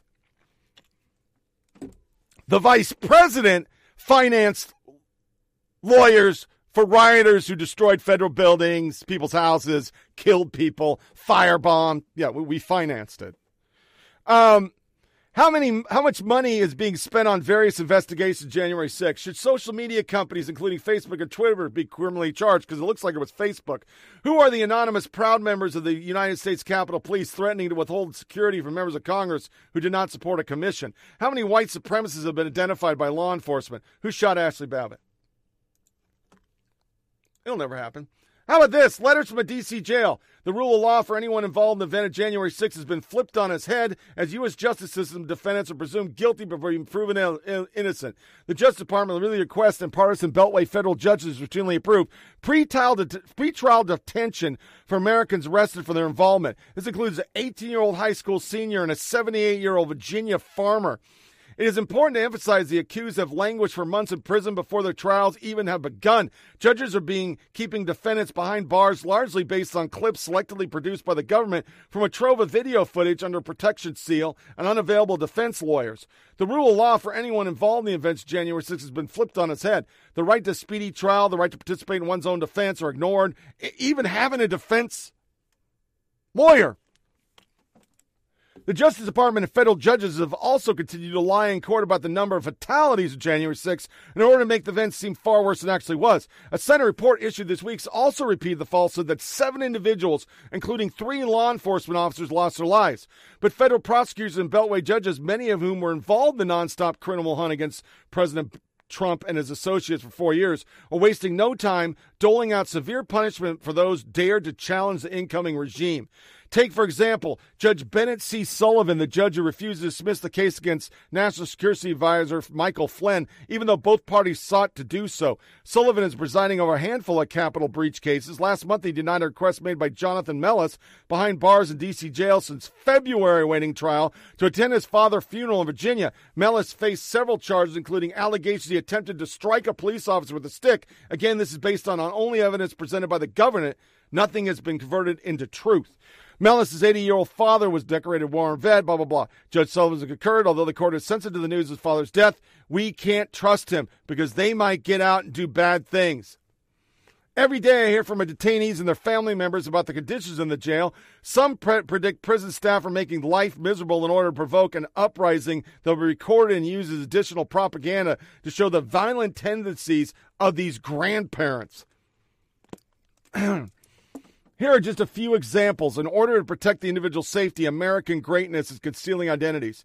We have no fewer than 5 combat vets out of rec at any one time. The problem is, if the other cell block breaks in and starts a massive brawl, we would be blamed to the media.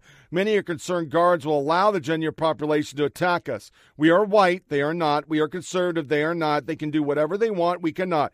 If they bust in here and cause problems, we would be accused of racism. My son has been and experienced some very inhumane abuse in jail. He has been denied bond at least twice. While others from the day are already home waiting trial, I don't know what to do or where to turn. This kid has been in lockup for over 4 months, 23 hours per day. Rapists, murderers, actual criminals are treated better than him. When he first arrived, he was put in a cell for 96 straight hours and not allowed out. Then they moved into a pod with all the capital defendants and into roughly 5 and 10 cells for 23 hours a day. All of this I'm saying is fact and truth and can be verified from them. Christopher Wray repeatedly assured the House Judiciary Committee his agency has one standard of justice for all political prisoners, unless he can point a prison in the nation's capital, specifically use House Antifa and Black Lives Matter, because he can't. It doesn't happen. It's not there. Deprogramming of January 6th defendants is underway.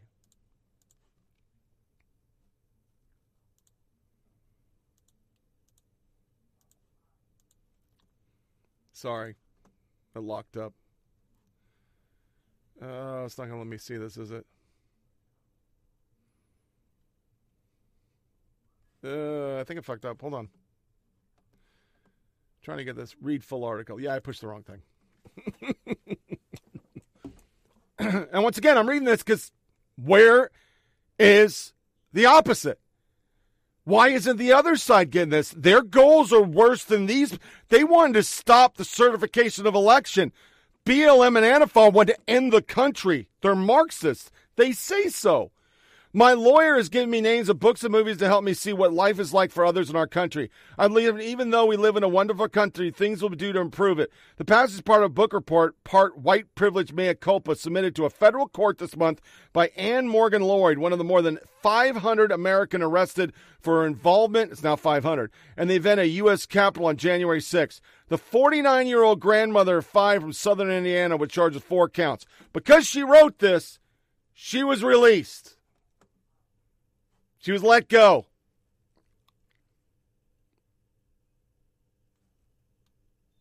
It's very interesting. Very interesting.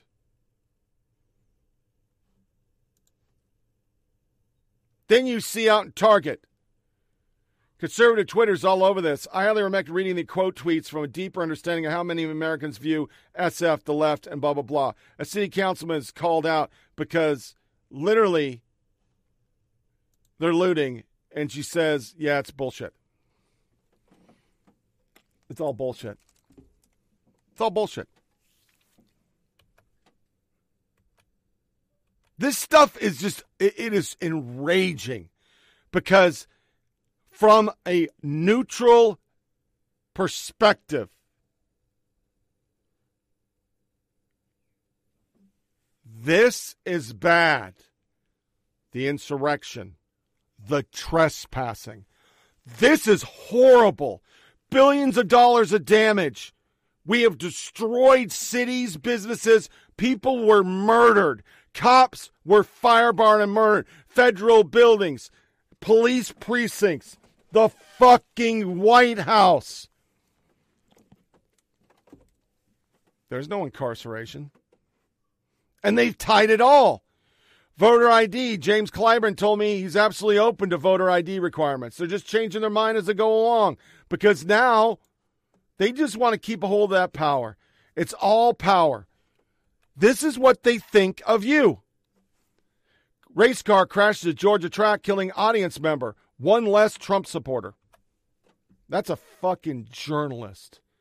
That's a fucking journalist.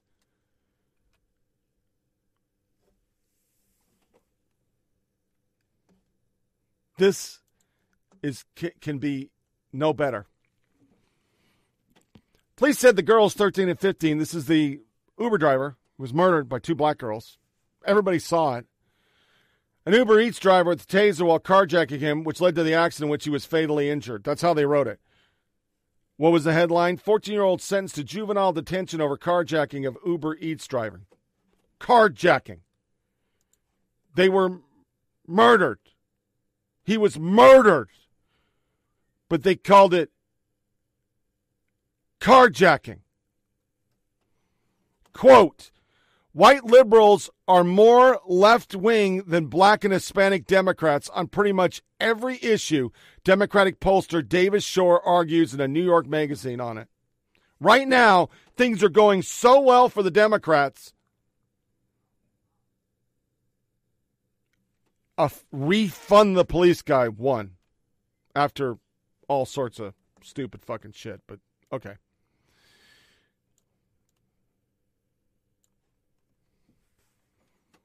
It's all tied. They're tying it all in while gas prices are out the fucking roof. This is my favorite. This is my favorite right here. This sums it all up 100%. Because now the most important thing, I believe, we can do is start fighting back by obstructing every possible thing that you can do. Because there's no way we can let these people, after seeing what they're doing, continue to run this country. You just can't. You can't let them do it. So some ash and trash, and we'll finish it up. That song I played in the last podcast, Rockin' and Through. So my friend Aaron Lewis, got to shake his hand once. He's a good dude. You're not the only one. The Biden administration domestic terrorism strategy is an announcement that they're coming for you. This is all over the place. Who's next? If they can do all this to some people who trespassed, social media is sequestering anybody who doesn't think like them. What is next? What's next? How far will they take it? I'm going to save this article for next podcast because I'm kind of running long. And we're going to read it because it's a really good one. I already skimmed it once.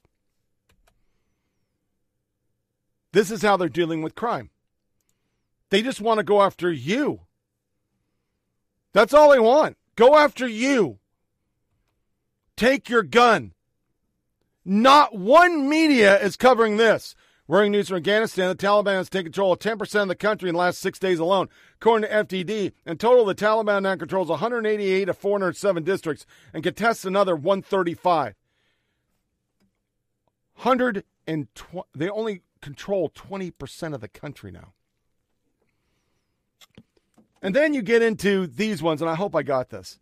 We don't want no more police, no justice, no peace, mostly peaceful protests. Gun control is a crisis of public health.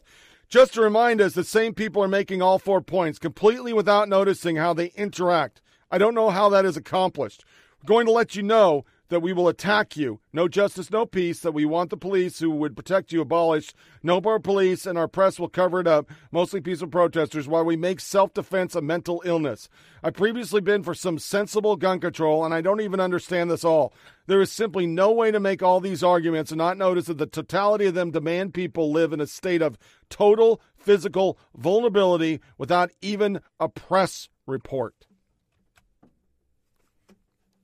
It's true, because you are bad. You're evil for bringing up that he had to use a note to speak about it. President Biden ended his trip in Michigan with a trip to a local ice cream spot. He ordered vanilla ice cream with chocolate chips and a waffle cone and made sure to get 2 scoops. It's very subtle, but if you have trained eye and thoroughly understanding of the literature and an academic background in media ecology, you can detect a slight difference in the way that the media covered the previous president and his two scoops. And I want to end, before we do a little media bump, and go into this story alone on the media. They spied on Tucker once again. They spied on him because he was trying to talk to Putin. They did not spy on NBC News. It says everything you need to know. This is not how democracies run. Can we say you have a 20-year career with impeccable credentials? Let's talk about the 1619 Project, because the New York Times did issue a clarification, not a correction. They said they've stood by you. There was a clarification. What was the clarification, and what is your response to the criticism?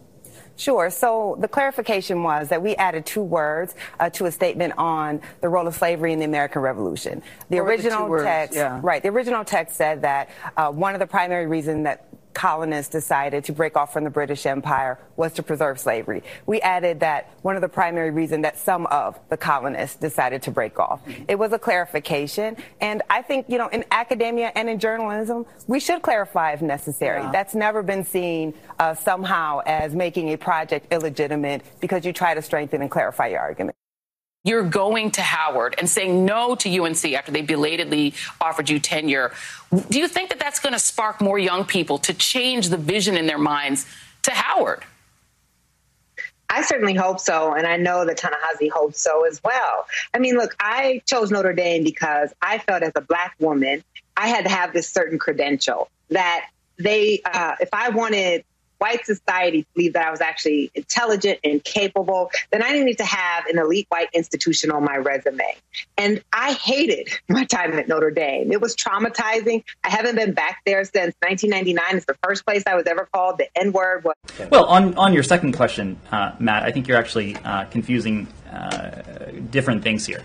These are apples and oranges. Yes, we changed quite a few U.S. policies across a number of fronts. But I think you would be hard-pressed to find an international agreement that the United States signed on to during the last administration that this administration has jettisoned, done away with. This is the point that we have made in any number of different... How about the Geneva Protocol on the anti-abortion stuff? This was the point that we have made on any number of steps about the importance of the durability of American foreign policies. American foreign policy across administrations. How about the agreements with the Northern Triangle, with Mexico and the Northern Triangle? Those are international agreements. That dude's done because he just dick slapped him, and it's so true.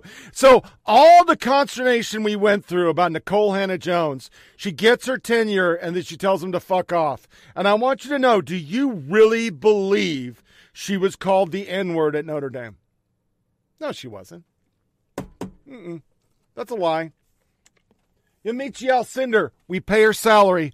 So many lessons for my friend Hannah-Jones this morning. Go where you're embraced, celebrated, valued, and supported. Go where you don't have to fight for people to see your brilliance. And avoid spaces if they barely tolerate you, even if they're familiar or beloved. Which brings us to Caitlin Jones. I'm not reading more her. The horrifying rise of total mass media blackouts on inconvenient news stories. What's been communicated to whistleblowers and journalists in these blackouts is don't bother. It won't make any difference because no one will ever see what you reveal. 2 different media watches, Matt Lenz and blah, blah, blah, published articles on the complete blackout in mainstream news institution on the revelation that U.S. prosecution against Assange relied on false testimony. A search online for either Assange or Thornton will list 0 relevant articles or establishment sources. As we discussed the other day, this weird, creepy media blackout has parallels with another leak blackout on a different major news story, which also involved WikiLeaks, the OPCW scandal. Make no mistake, this is most certainly a new phenomenon. If you don't believe me, contrast the blackout on these stories with the mass media coverage of WikiLeaks revelation a few short years ago. We also caught a strong whiff of this new trend in the near total blackout of Hunter Biden's laptop. And her thing is amazing when you go through this article and she lists so many things. I could do a whole show on it. And I'm keeping this article for another show because there is some media that goes with it. And it's really, really good. Silence a mass bleak out of Assange. Then you get to my favorite of them all. Where is it? Sorry. Hiding Biden from tough questions hurts him more than helps him. Then she goes to ex-Clinton staffer recalls surreal experience of trying to warn email-obsessed press about Russia meddling. Jeffrey Toobin says he regrets role playing in the Clinton email story, which was a real thing. What comes next after New York Times report admits becoming an unwitting agent of Russian intelligence? And she links all these amazing things, and then you hear this one. This former Murdoch exec hasn't worked for Fox in more than 24 years. He barely crossed paths with the creation of Fox News in 96. He then spent decades working for Disney. This completes none of this relevant information. This dude who worked for Fox in the 90s and the Daily Beast gave a platform to him to call Fox News poison today, seems to have found some poison of its own elsewhere. And this is a manufactured story done by the Daily Beast and CNN to say that there was some horribleness to all this. Noah Shackford, you really have to read this from one of Rupert's trusted lieutenants. Murdoch exec, over the past 9 months, I've ever tried with increasing bluntness to get Rupert in and understand that the real damage that Fox News is doing to America. I failed, and it was arrogant and naive to ever thought he would succeed. Trusted lieutenants? Steve Krakauer. This, Brian Seltzer was just loving this. This former Murdoch exec hasn't worked for fucking since the 90s. But they wanted this to be real. They went all in on this shit. He upgraded it. It's so important. They made up a story. In walks the AP.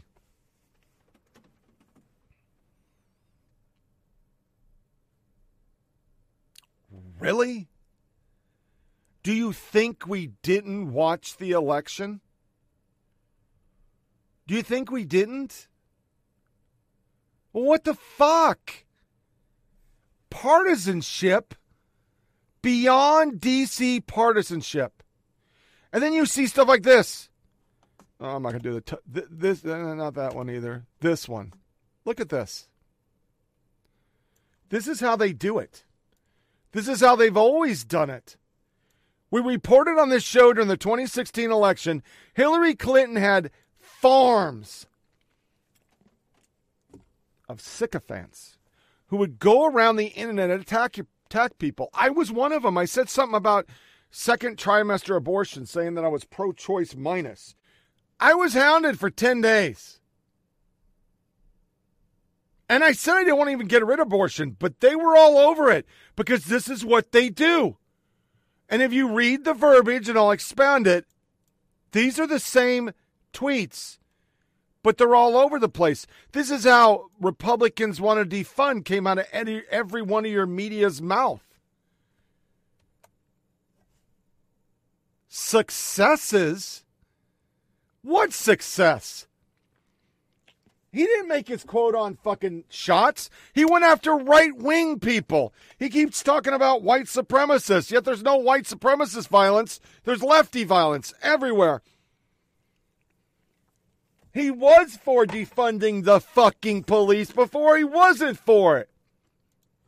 But that's our media, man. They don't fucking give a shit. You have this article. I mean, this is just fucking peak This is what is racist in our society. What we're seeing right now is a culture identity crisis that we're undergoing as a community that's completely splitting and dividing Latino. Paulo Ramos said about Latinos, decreasing support for Democrats. Do D's assume that Black and Latino communities are somehow always on the same page? I don't see it, especially at local level where competitions or scarce resources are a real thing. Immigration is another issue where D's completely misread these constituencies. Gonna get burned.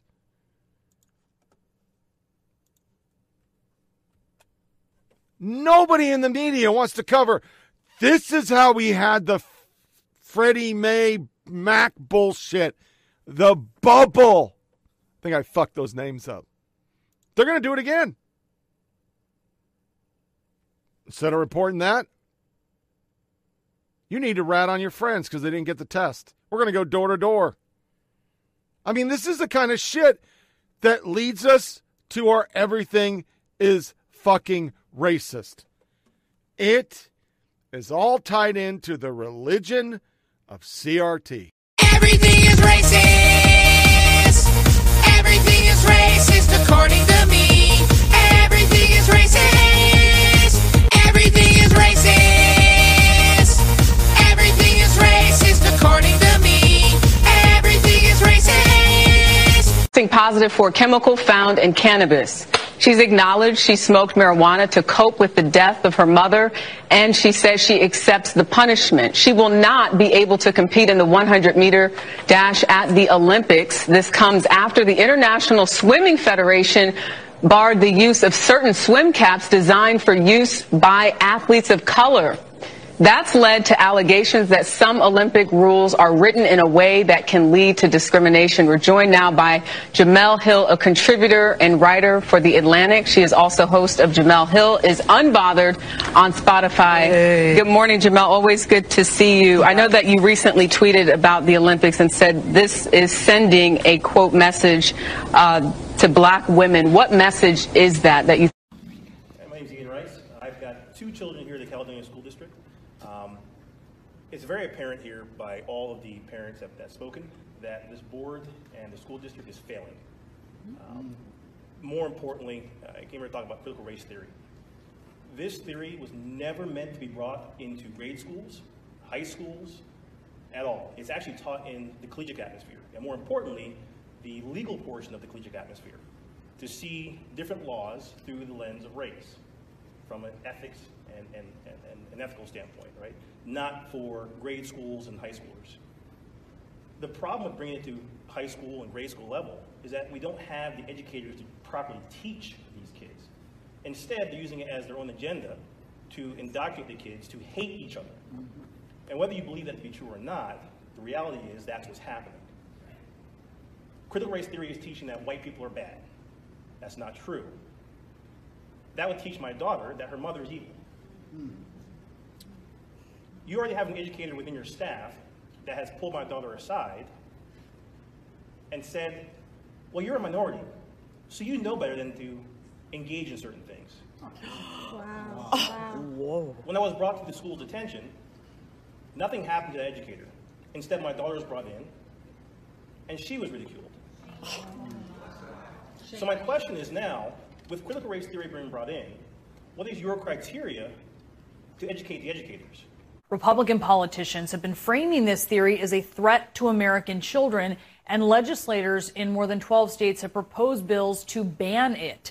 Weingarten says her union is prepared to stand up for any member who is punished for teaching lessons on race and racism. CNN's Ellie Reeves spoke with a teacher who uses critical race theory and looked at how backlash to this framework has exploded. So, Ellie, do these vocal opponents of critical race theory actually understand fully what it is? No. And why should they? It's an academic theory mostly taught at the grad student level. But what they think it means, teaching white kids that all white people are bad and racist. And so, of course, they're afraid of that. Can it influence the way that some teachers teach? Yeah, but that's a good thing, right? Because race and racism is literally the building blocks of this country. So how can you not talk about it? Critical race theory is an academic framework that says racial inequality is perpetuated by the racism embedded in America's laws. not by individual bigotry. But relentless propaganda from some conservatives has created a panic that white people, and especially white children, are under attack. Anti-CRT propaganda is drawing big crowds. Of course I'm against critical race theory. More than 100 people showed up at this diner near Baltimore, where local Republican groups held a panel on school COVID shutdowns and CRT. What is critical race theory? Critical race theory is the idea that's taught to our nation's youth that the way that you're born contributes to the amount of success that you can achieve in this country. It basically states that white people are born with everything, and if you're not white, you're born with nothing. Can you name any critical race theory scholars? Probably not. Can you name any critical race theory concepts? I don't know what the concepts are. I think I summarized critical race theory as a whole pretty well. To paint the country as a inherently racist country from its founding, I think is dangerous. The Three-Fifths Compromise is written into the Constitution, in which slaves are counted as 3/5 of a person. Of course, and that was applied at an earlier time. That is not the case now, obviously. Well, you just mentioned the founding of the country, so... Well, yeah, it wasn't perfectly written in the Constitution. When did you first hear about critical race theory? Sometime around last year. Where'd you see it? I'm on Fox News. So we got Jemele Hill saying rules are racist. We have another African-American saying CRT is bad, and then CNN going out and bullying people. Bullying the parents. She says it's not taught in schools.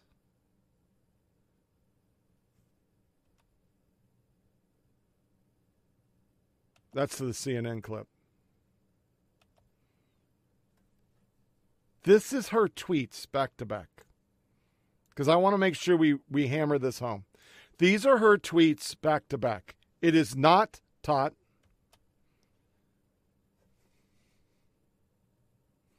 Then she says it is taught.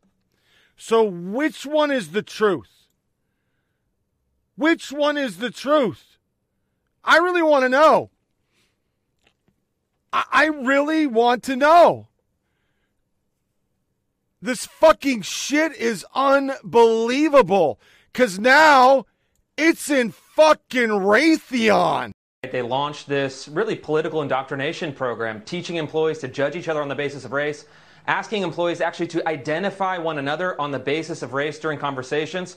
They provided specific rules for white employees, how to speak to black employees. And they even said that employees should reject the principle of equality and favor equality of outcomes, which is a synonym for socialism, maybe communism.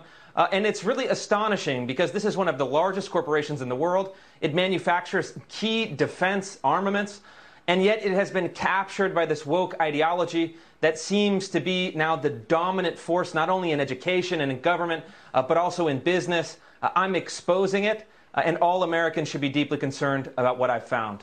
We're always happy to talk to you. I'll just be honest with you, though. In your playtime, we tried to book the little girl, the Vietnamese girl, Napalm Girl, who in 1972 was napalmed by the defense contractors, to kind of get her take on this. Is she happy that they're woke? Have they sent her any money? I mean, for a defense contractor to talk like this, I assume it's all run by white men who are not stepping aside and giving their jobs to people of color. Is that am I getting warmer here?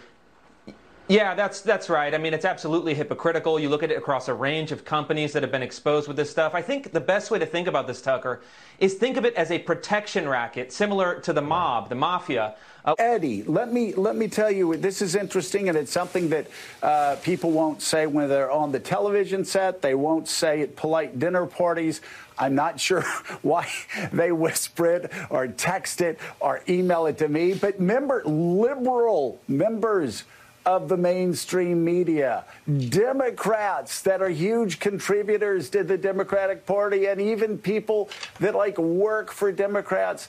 I've heard over the past 3 or 4 years, I've got to get my kid out of this private school. They're teaching my 7-year-old boy that because he's white, he's, a racist, he's part of the problem, et cetera, et cetera. I don't know if you've heard the same thing. I've heard the same thing.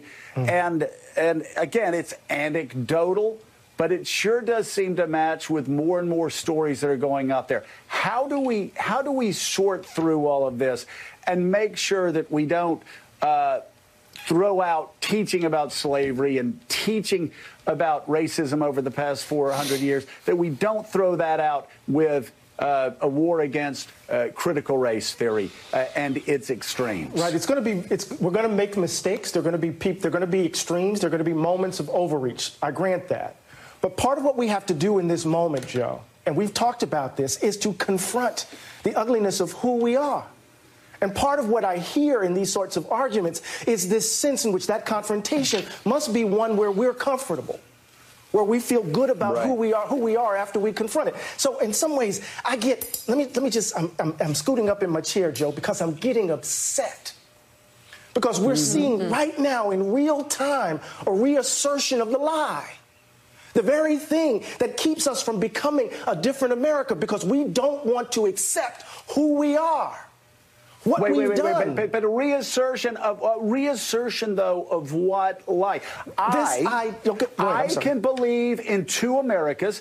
I can believe that 1776 and 1619 can be merged together, that you can believe two things at once. I could disagree with critical race theory, but still believe what you and I have talked about, that we have a long way to go to being a just country the way that the founding document said we were going to be. Right. Do I have to choose one or the other? No. So part of what I'm thinking is that if once you concede the initial claim that America in some ways comes into being in light of this extraordinarily painful reality, the contradiction that is at the heart of our beginnings. Once you concede that, the way in which you begin to think about American exceptionalism shifts. Right? Because it's not this idea that we are wholly innocent, that we're absolved of our sins, that recognizing who we are somehow condemns us to hell, as it were, that we're being bludgeoned by our sins and made to feel guilty. That's not what we're saying at all. But we're saying that you have to confront it in order to release us into a different future. I want to say this really quickly. This sort of argument is happening right now, and I want us to link it to January 6th. I want us to link it to the attack on voting rights. This is, in effect, in my view, Joe, an attempt to arrest substantive change in the country. They fucking make bombs. So it's everywhere. It has infiltrated every fucking facet of our world because people are so fucking scared. Joy Reid, critical race theory is only taught in law school. NEA, actually, critical race theory is our number one priority, and we want to implement it in all 50 states and 14,000 local school districts. Somehow that picture didn't pop up. Sorry. The nation's largest teaching union has approved a plan to promote critical race theory in all 50 states and 14,000 local districts. The argument that critical race theory isn't in K-12 school is officially dead. It's dead. People need to see that CRT is the basis for DEI training and the demonization of all whites and victimized POC. State-sanctioned racism is happening right before our eyes. This message must be refined and clearly presented until the truth will be obscured. And it's happening everywhere. Everywhere. People are done with it. This is what fascism looks like. So shortly after I published this, the National Education Association took down the web pages showing the org vote in favor of critical race theory. They hid it. It's just like BLM. But what's WAPO doing? Why, how, and why Loudoun County? And in this article, they infer it's GOP dark money. And then you get stories like this fucking hot shit. If California education officials have their way, generations of students may not know how to calculate an apartment square footage or the area of a farm field, but the mathematics of political agitation and organization will be second nature to them. Encouraging those gifted in math to shine will be a distant memory. This will be the result of a proposed mathematics curriculum framework which would guide K-12 instruction in the Golden State's public schools, is approved by California Instructional Quality Commission in this meetings this week and in August, and ratified by the State Board of Education later this year. The framework recommends 8 times that teachers use a troubling document, A Pathway to Equitable Math Instruction, Dismantling Racism in Mathematics Instruction. This manual claims that teachers addressing students' mistakes forthright is a form of white supremacy. Where'd that come from? The Wall Street Journal. Colleges everywhere, they're going to speak. National American Federation of Teachers, D'Angelo and Kendi X. Yeah, well, why not? Why not? We disagree on a lot of things, except the dangers of anti-critical race theories, what the New York Times ran. Yeah, okay. Here's a black man. I don't have time to banter back and forth while woke black social justicians who in 2021 America act as if they were refugees from the Underground Railroad, all while using the iOS and Android devices to tweet uncumbered about how oppressed they are. Give me a break. Critical race theory has never been about discussing racism. Read critical race theorists themselves, and you'll quickly learn in their own words that critical race theory is about bringing to pass an entire worldview. CRT is not only sociological, it's basically a religion.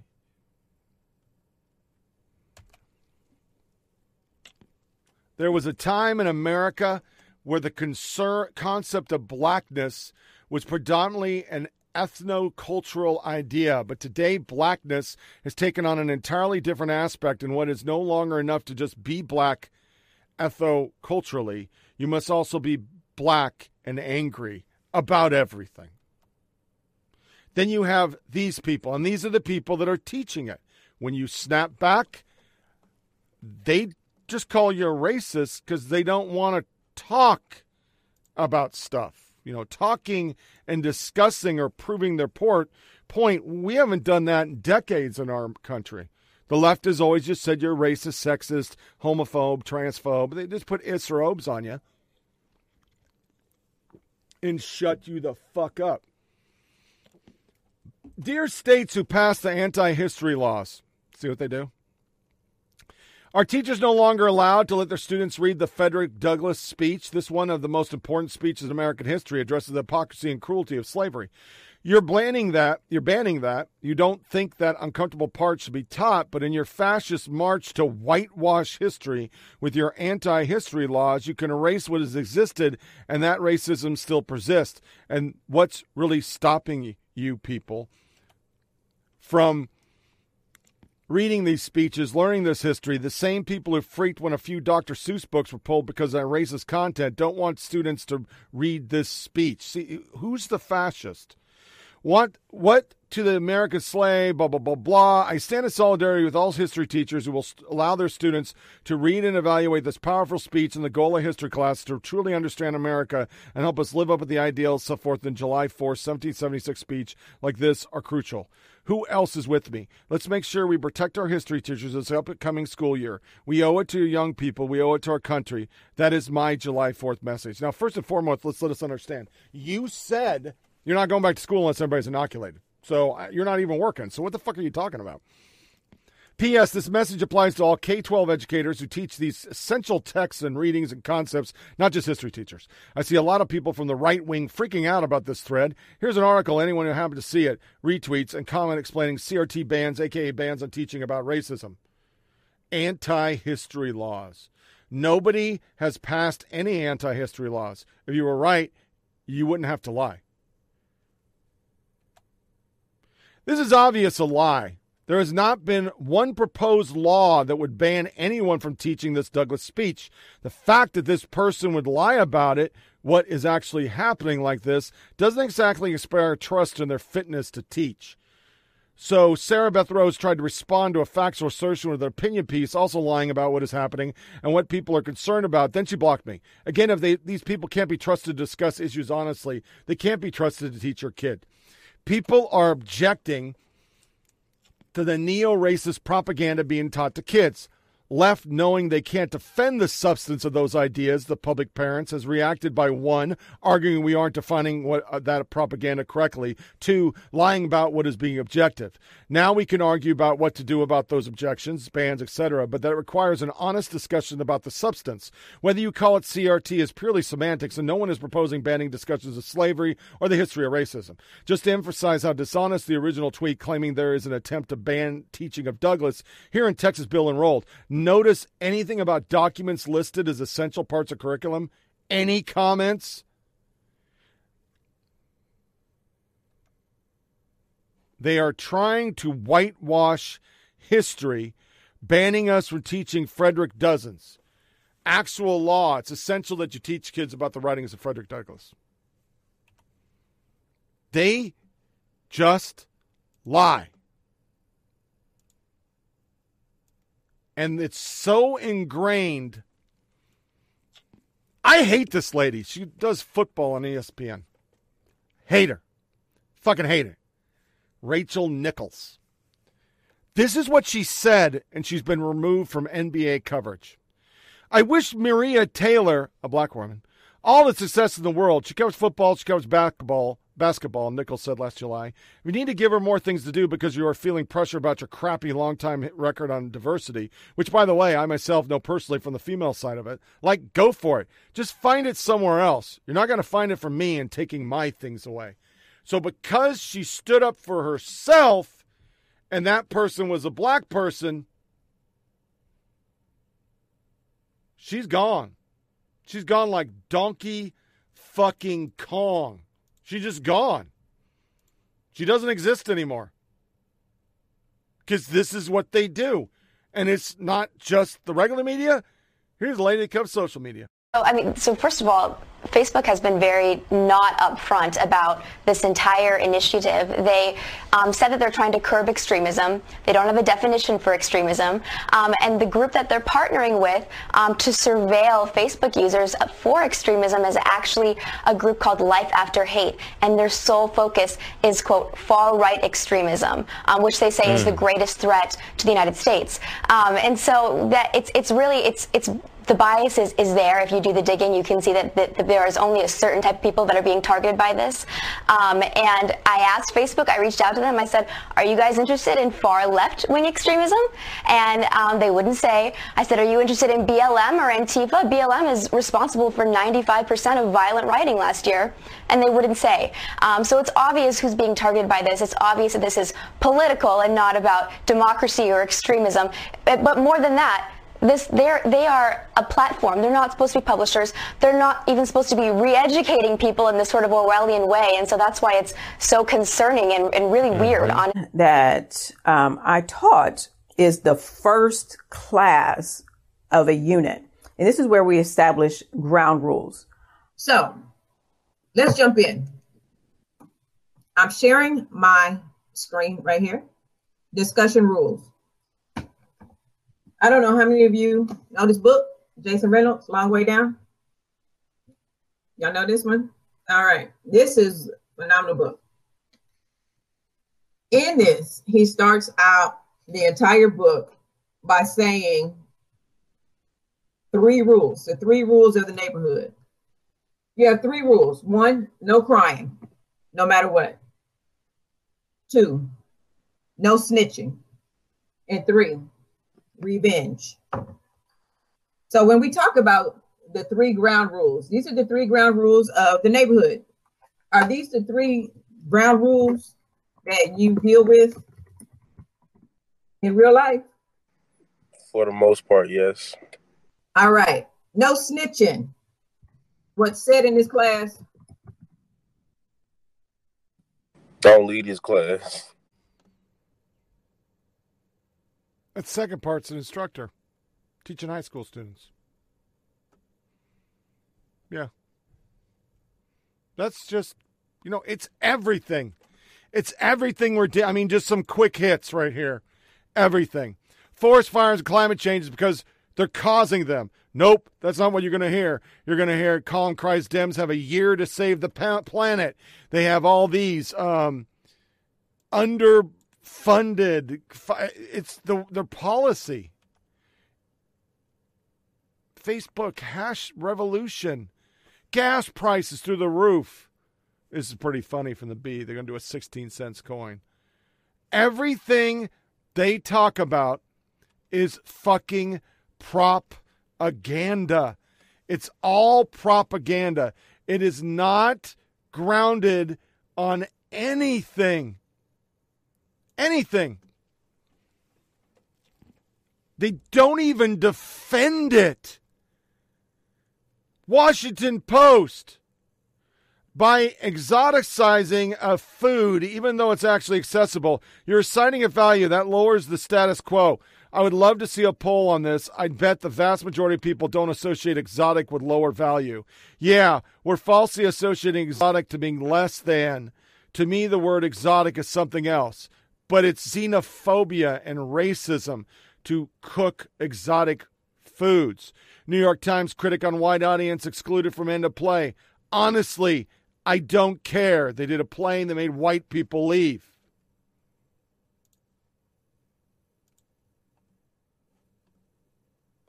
I don't even know how to cover some of this stuff.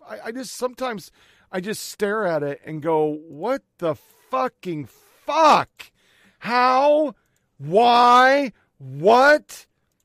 If it was the opposite, if there was a push from the conservatives to teach kids about Christianity, they'd be up in arms. It wouldn't happen. So we end on This Is America. You're going to have Randy Weinhardt, who says there is no CRT, now saying she's going to defend CRT. You have COVID cases just in Republican states because the media and the CDC still just talk about Republican states. We're not talking about the 25% of BIPOC. They're still going after NASCAR. They'll be at your doorstep. And Joy Reid just gaslighting, just lying. This is America. Don't catch you slipping now. Don't catch you slipping now. Look what I'm whipping now. This is America. Don't catch you slipping now. It's time for the worst soundbite. When the liberal media is pushing one of them agenda story and says, "This is America 2021." Yeah, this is America. Guns in my area. I got the strap. In high schools, elementary schools, and middle schools, we do not teach CRT. CRT is a theory in law school or in college that analyzes law and says, is there systemic racism that was attached to these laws or the effects of systemic racism? What we teach in high school or elementary school or middle school is we teach history. Nice to see you. Hello, John. Well, Dr. Anthony Fauci says that 99.2% of all coronavirus deaths are coming from unvaccinated people. That's a stark number. It's a very stark number. And, you know, what's so amazing when you look at the map right now of who is fully vaccinated, you just see these great contrasts across the country, right? What do we see? We see in the southern United States that, you know, states like Mississippi, right, only about 30% of folks are vaccinated at this particular point. You know, and you can see here when you look across the country in terms of adults, you see that just 58% of all adults are fully vaccinated. There are all these people out there who have just decided for whatever reason that they don't want to get the vaccine. And a greater percentage of deaths and cases at this point are coming by and large from the parts of the country that are unvaccinated? That's exactly right. You know, when we look across the country, what do we see? We see that in the Trump states, for example, the states that Donald Trump won, only about 40% of all Americans are fully vaccinated. What we also see across those states is that when you take an average across all of them, I believe that the increase in the case rate over the last 7 days is something like 20%, versus in the Biden states where you have 53% of Americans fully vaccinated, you see in those states that the rate of case rate change has stayed the same. So we see that in the Trump states where less people are vaccinated, case rates are rising, while in the Biden states where more people are vaccinated, case rates are in fact not rising at this point. But we begin the readout tonight with the insidious underbelly of the GQP culture war. Right now, In this summer before the next round of elections, Democrats across the country are preparing to run as they would normally run. But whether they realize it or not, they are running headlong into a cultural wood chipper. Because Republicans aren't running an election. They're waging an all-out war for power that increasingly is based on and steeped in the Trump cult and even white nationalism. And no matter how reckless and dangerous that is, they're doing it believing it will move white voters. Look no further than the ongoing hysteria over race-conscious education, what they are shamelessly and falsely misrepresenting as critical race theory. Radicalized parent activists across the country are targeting school boards with behind-the-scenes help from conservative groups. So the goal now is to terrify those white voters into voting for a party that is offering nothing on policy. Zip, zero, nothing.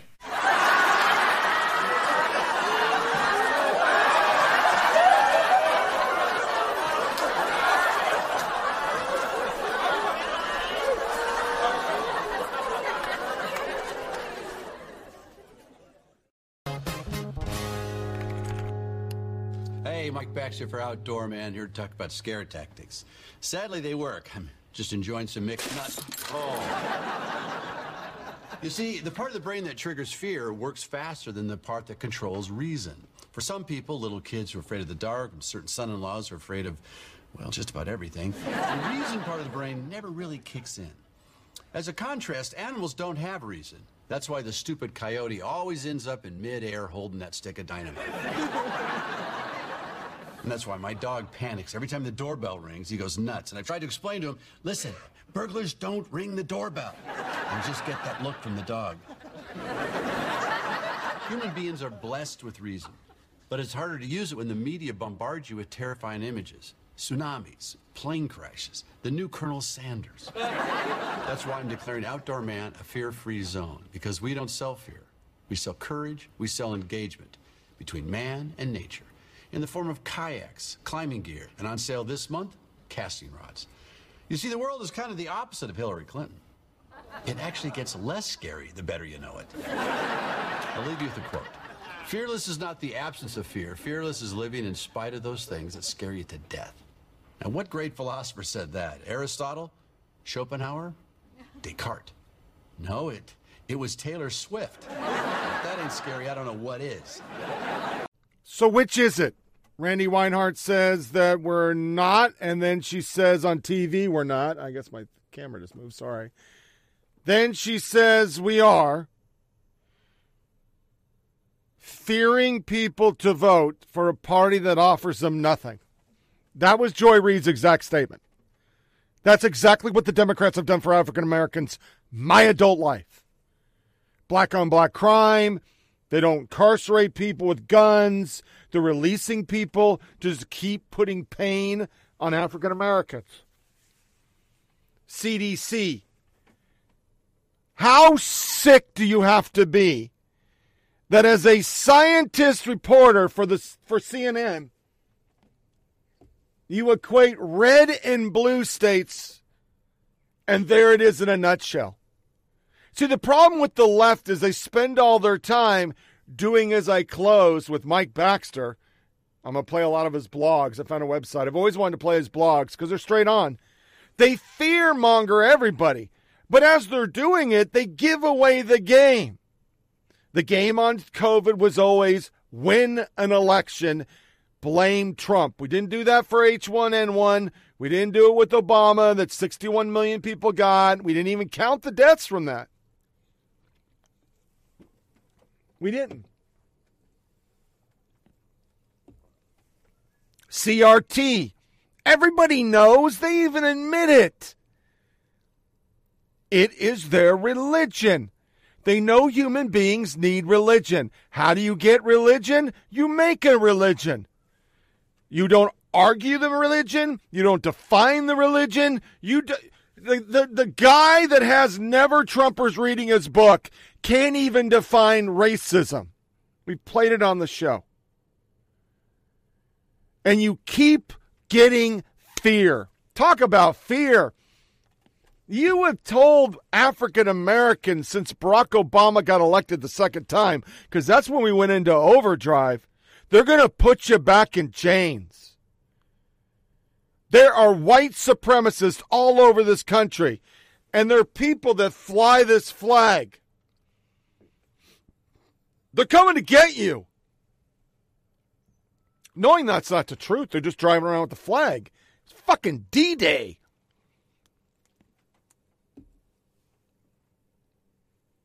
It's fear.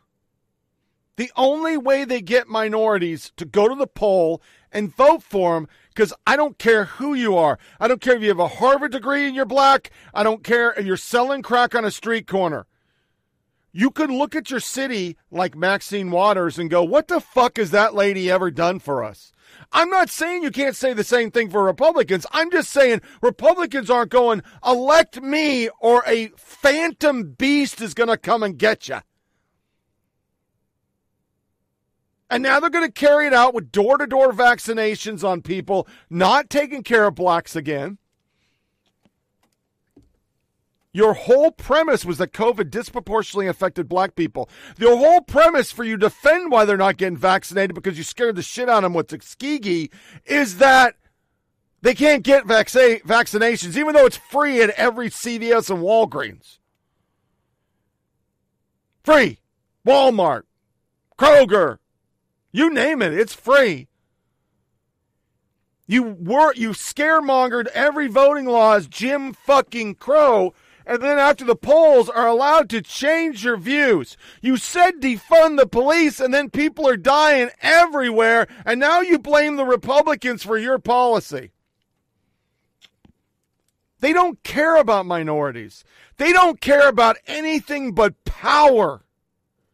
How they're going to win the next election, and then when they win that election, they get even worse.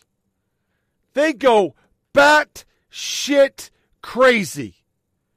Scaremongering, fearing, because that's how they get people to vote.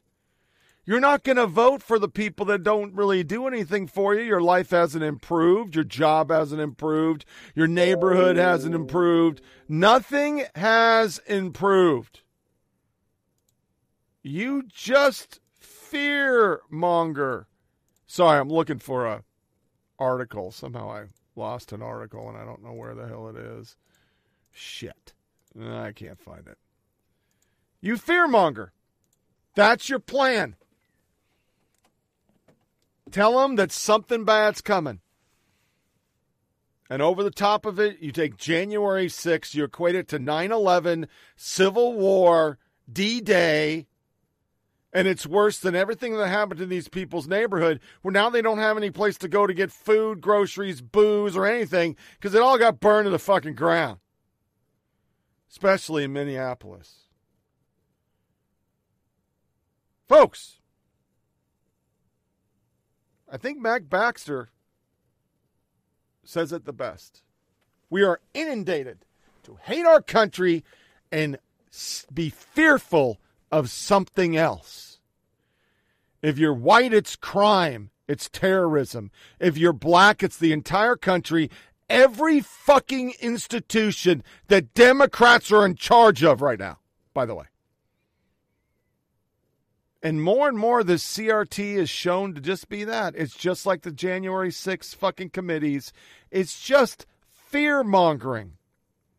All it's going to do is make more violence, more division in this country, because the only way they win is dividing us against each other and making us hate something.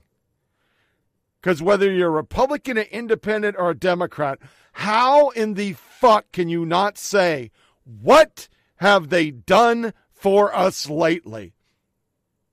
And that wraps up another episode of Flyover Politics Podcast. Please share this with your family and friends. Go to foppodcast.com.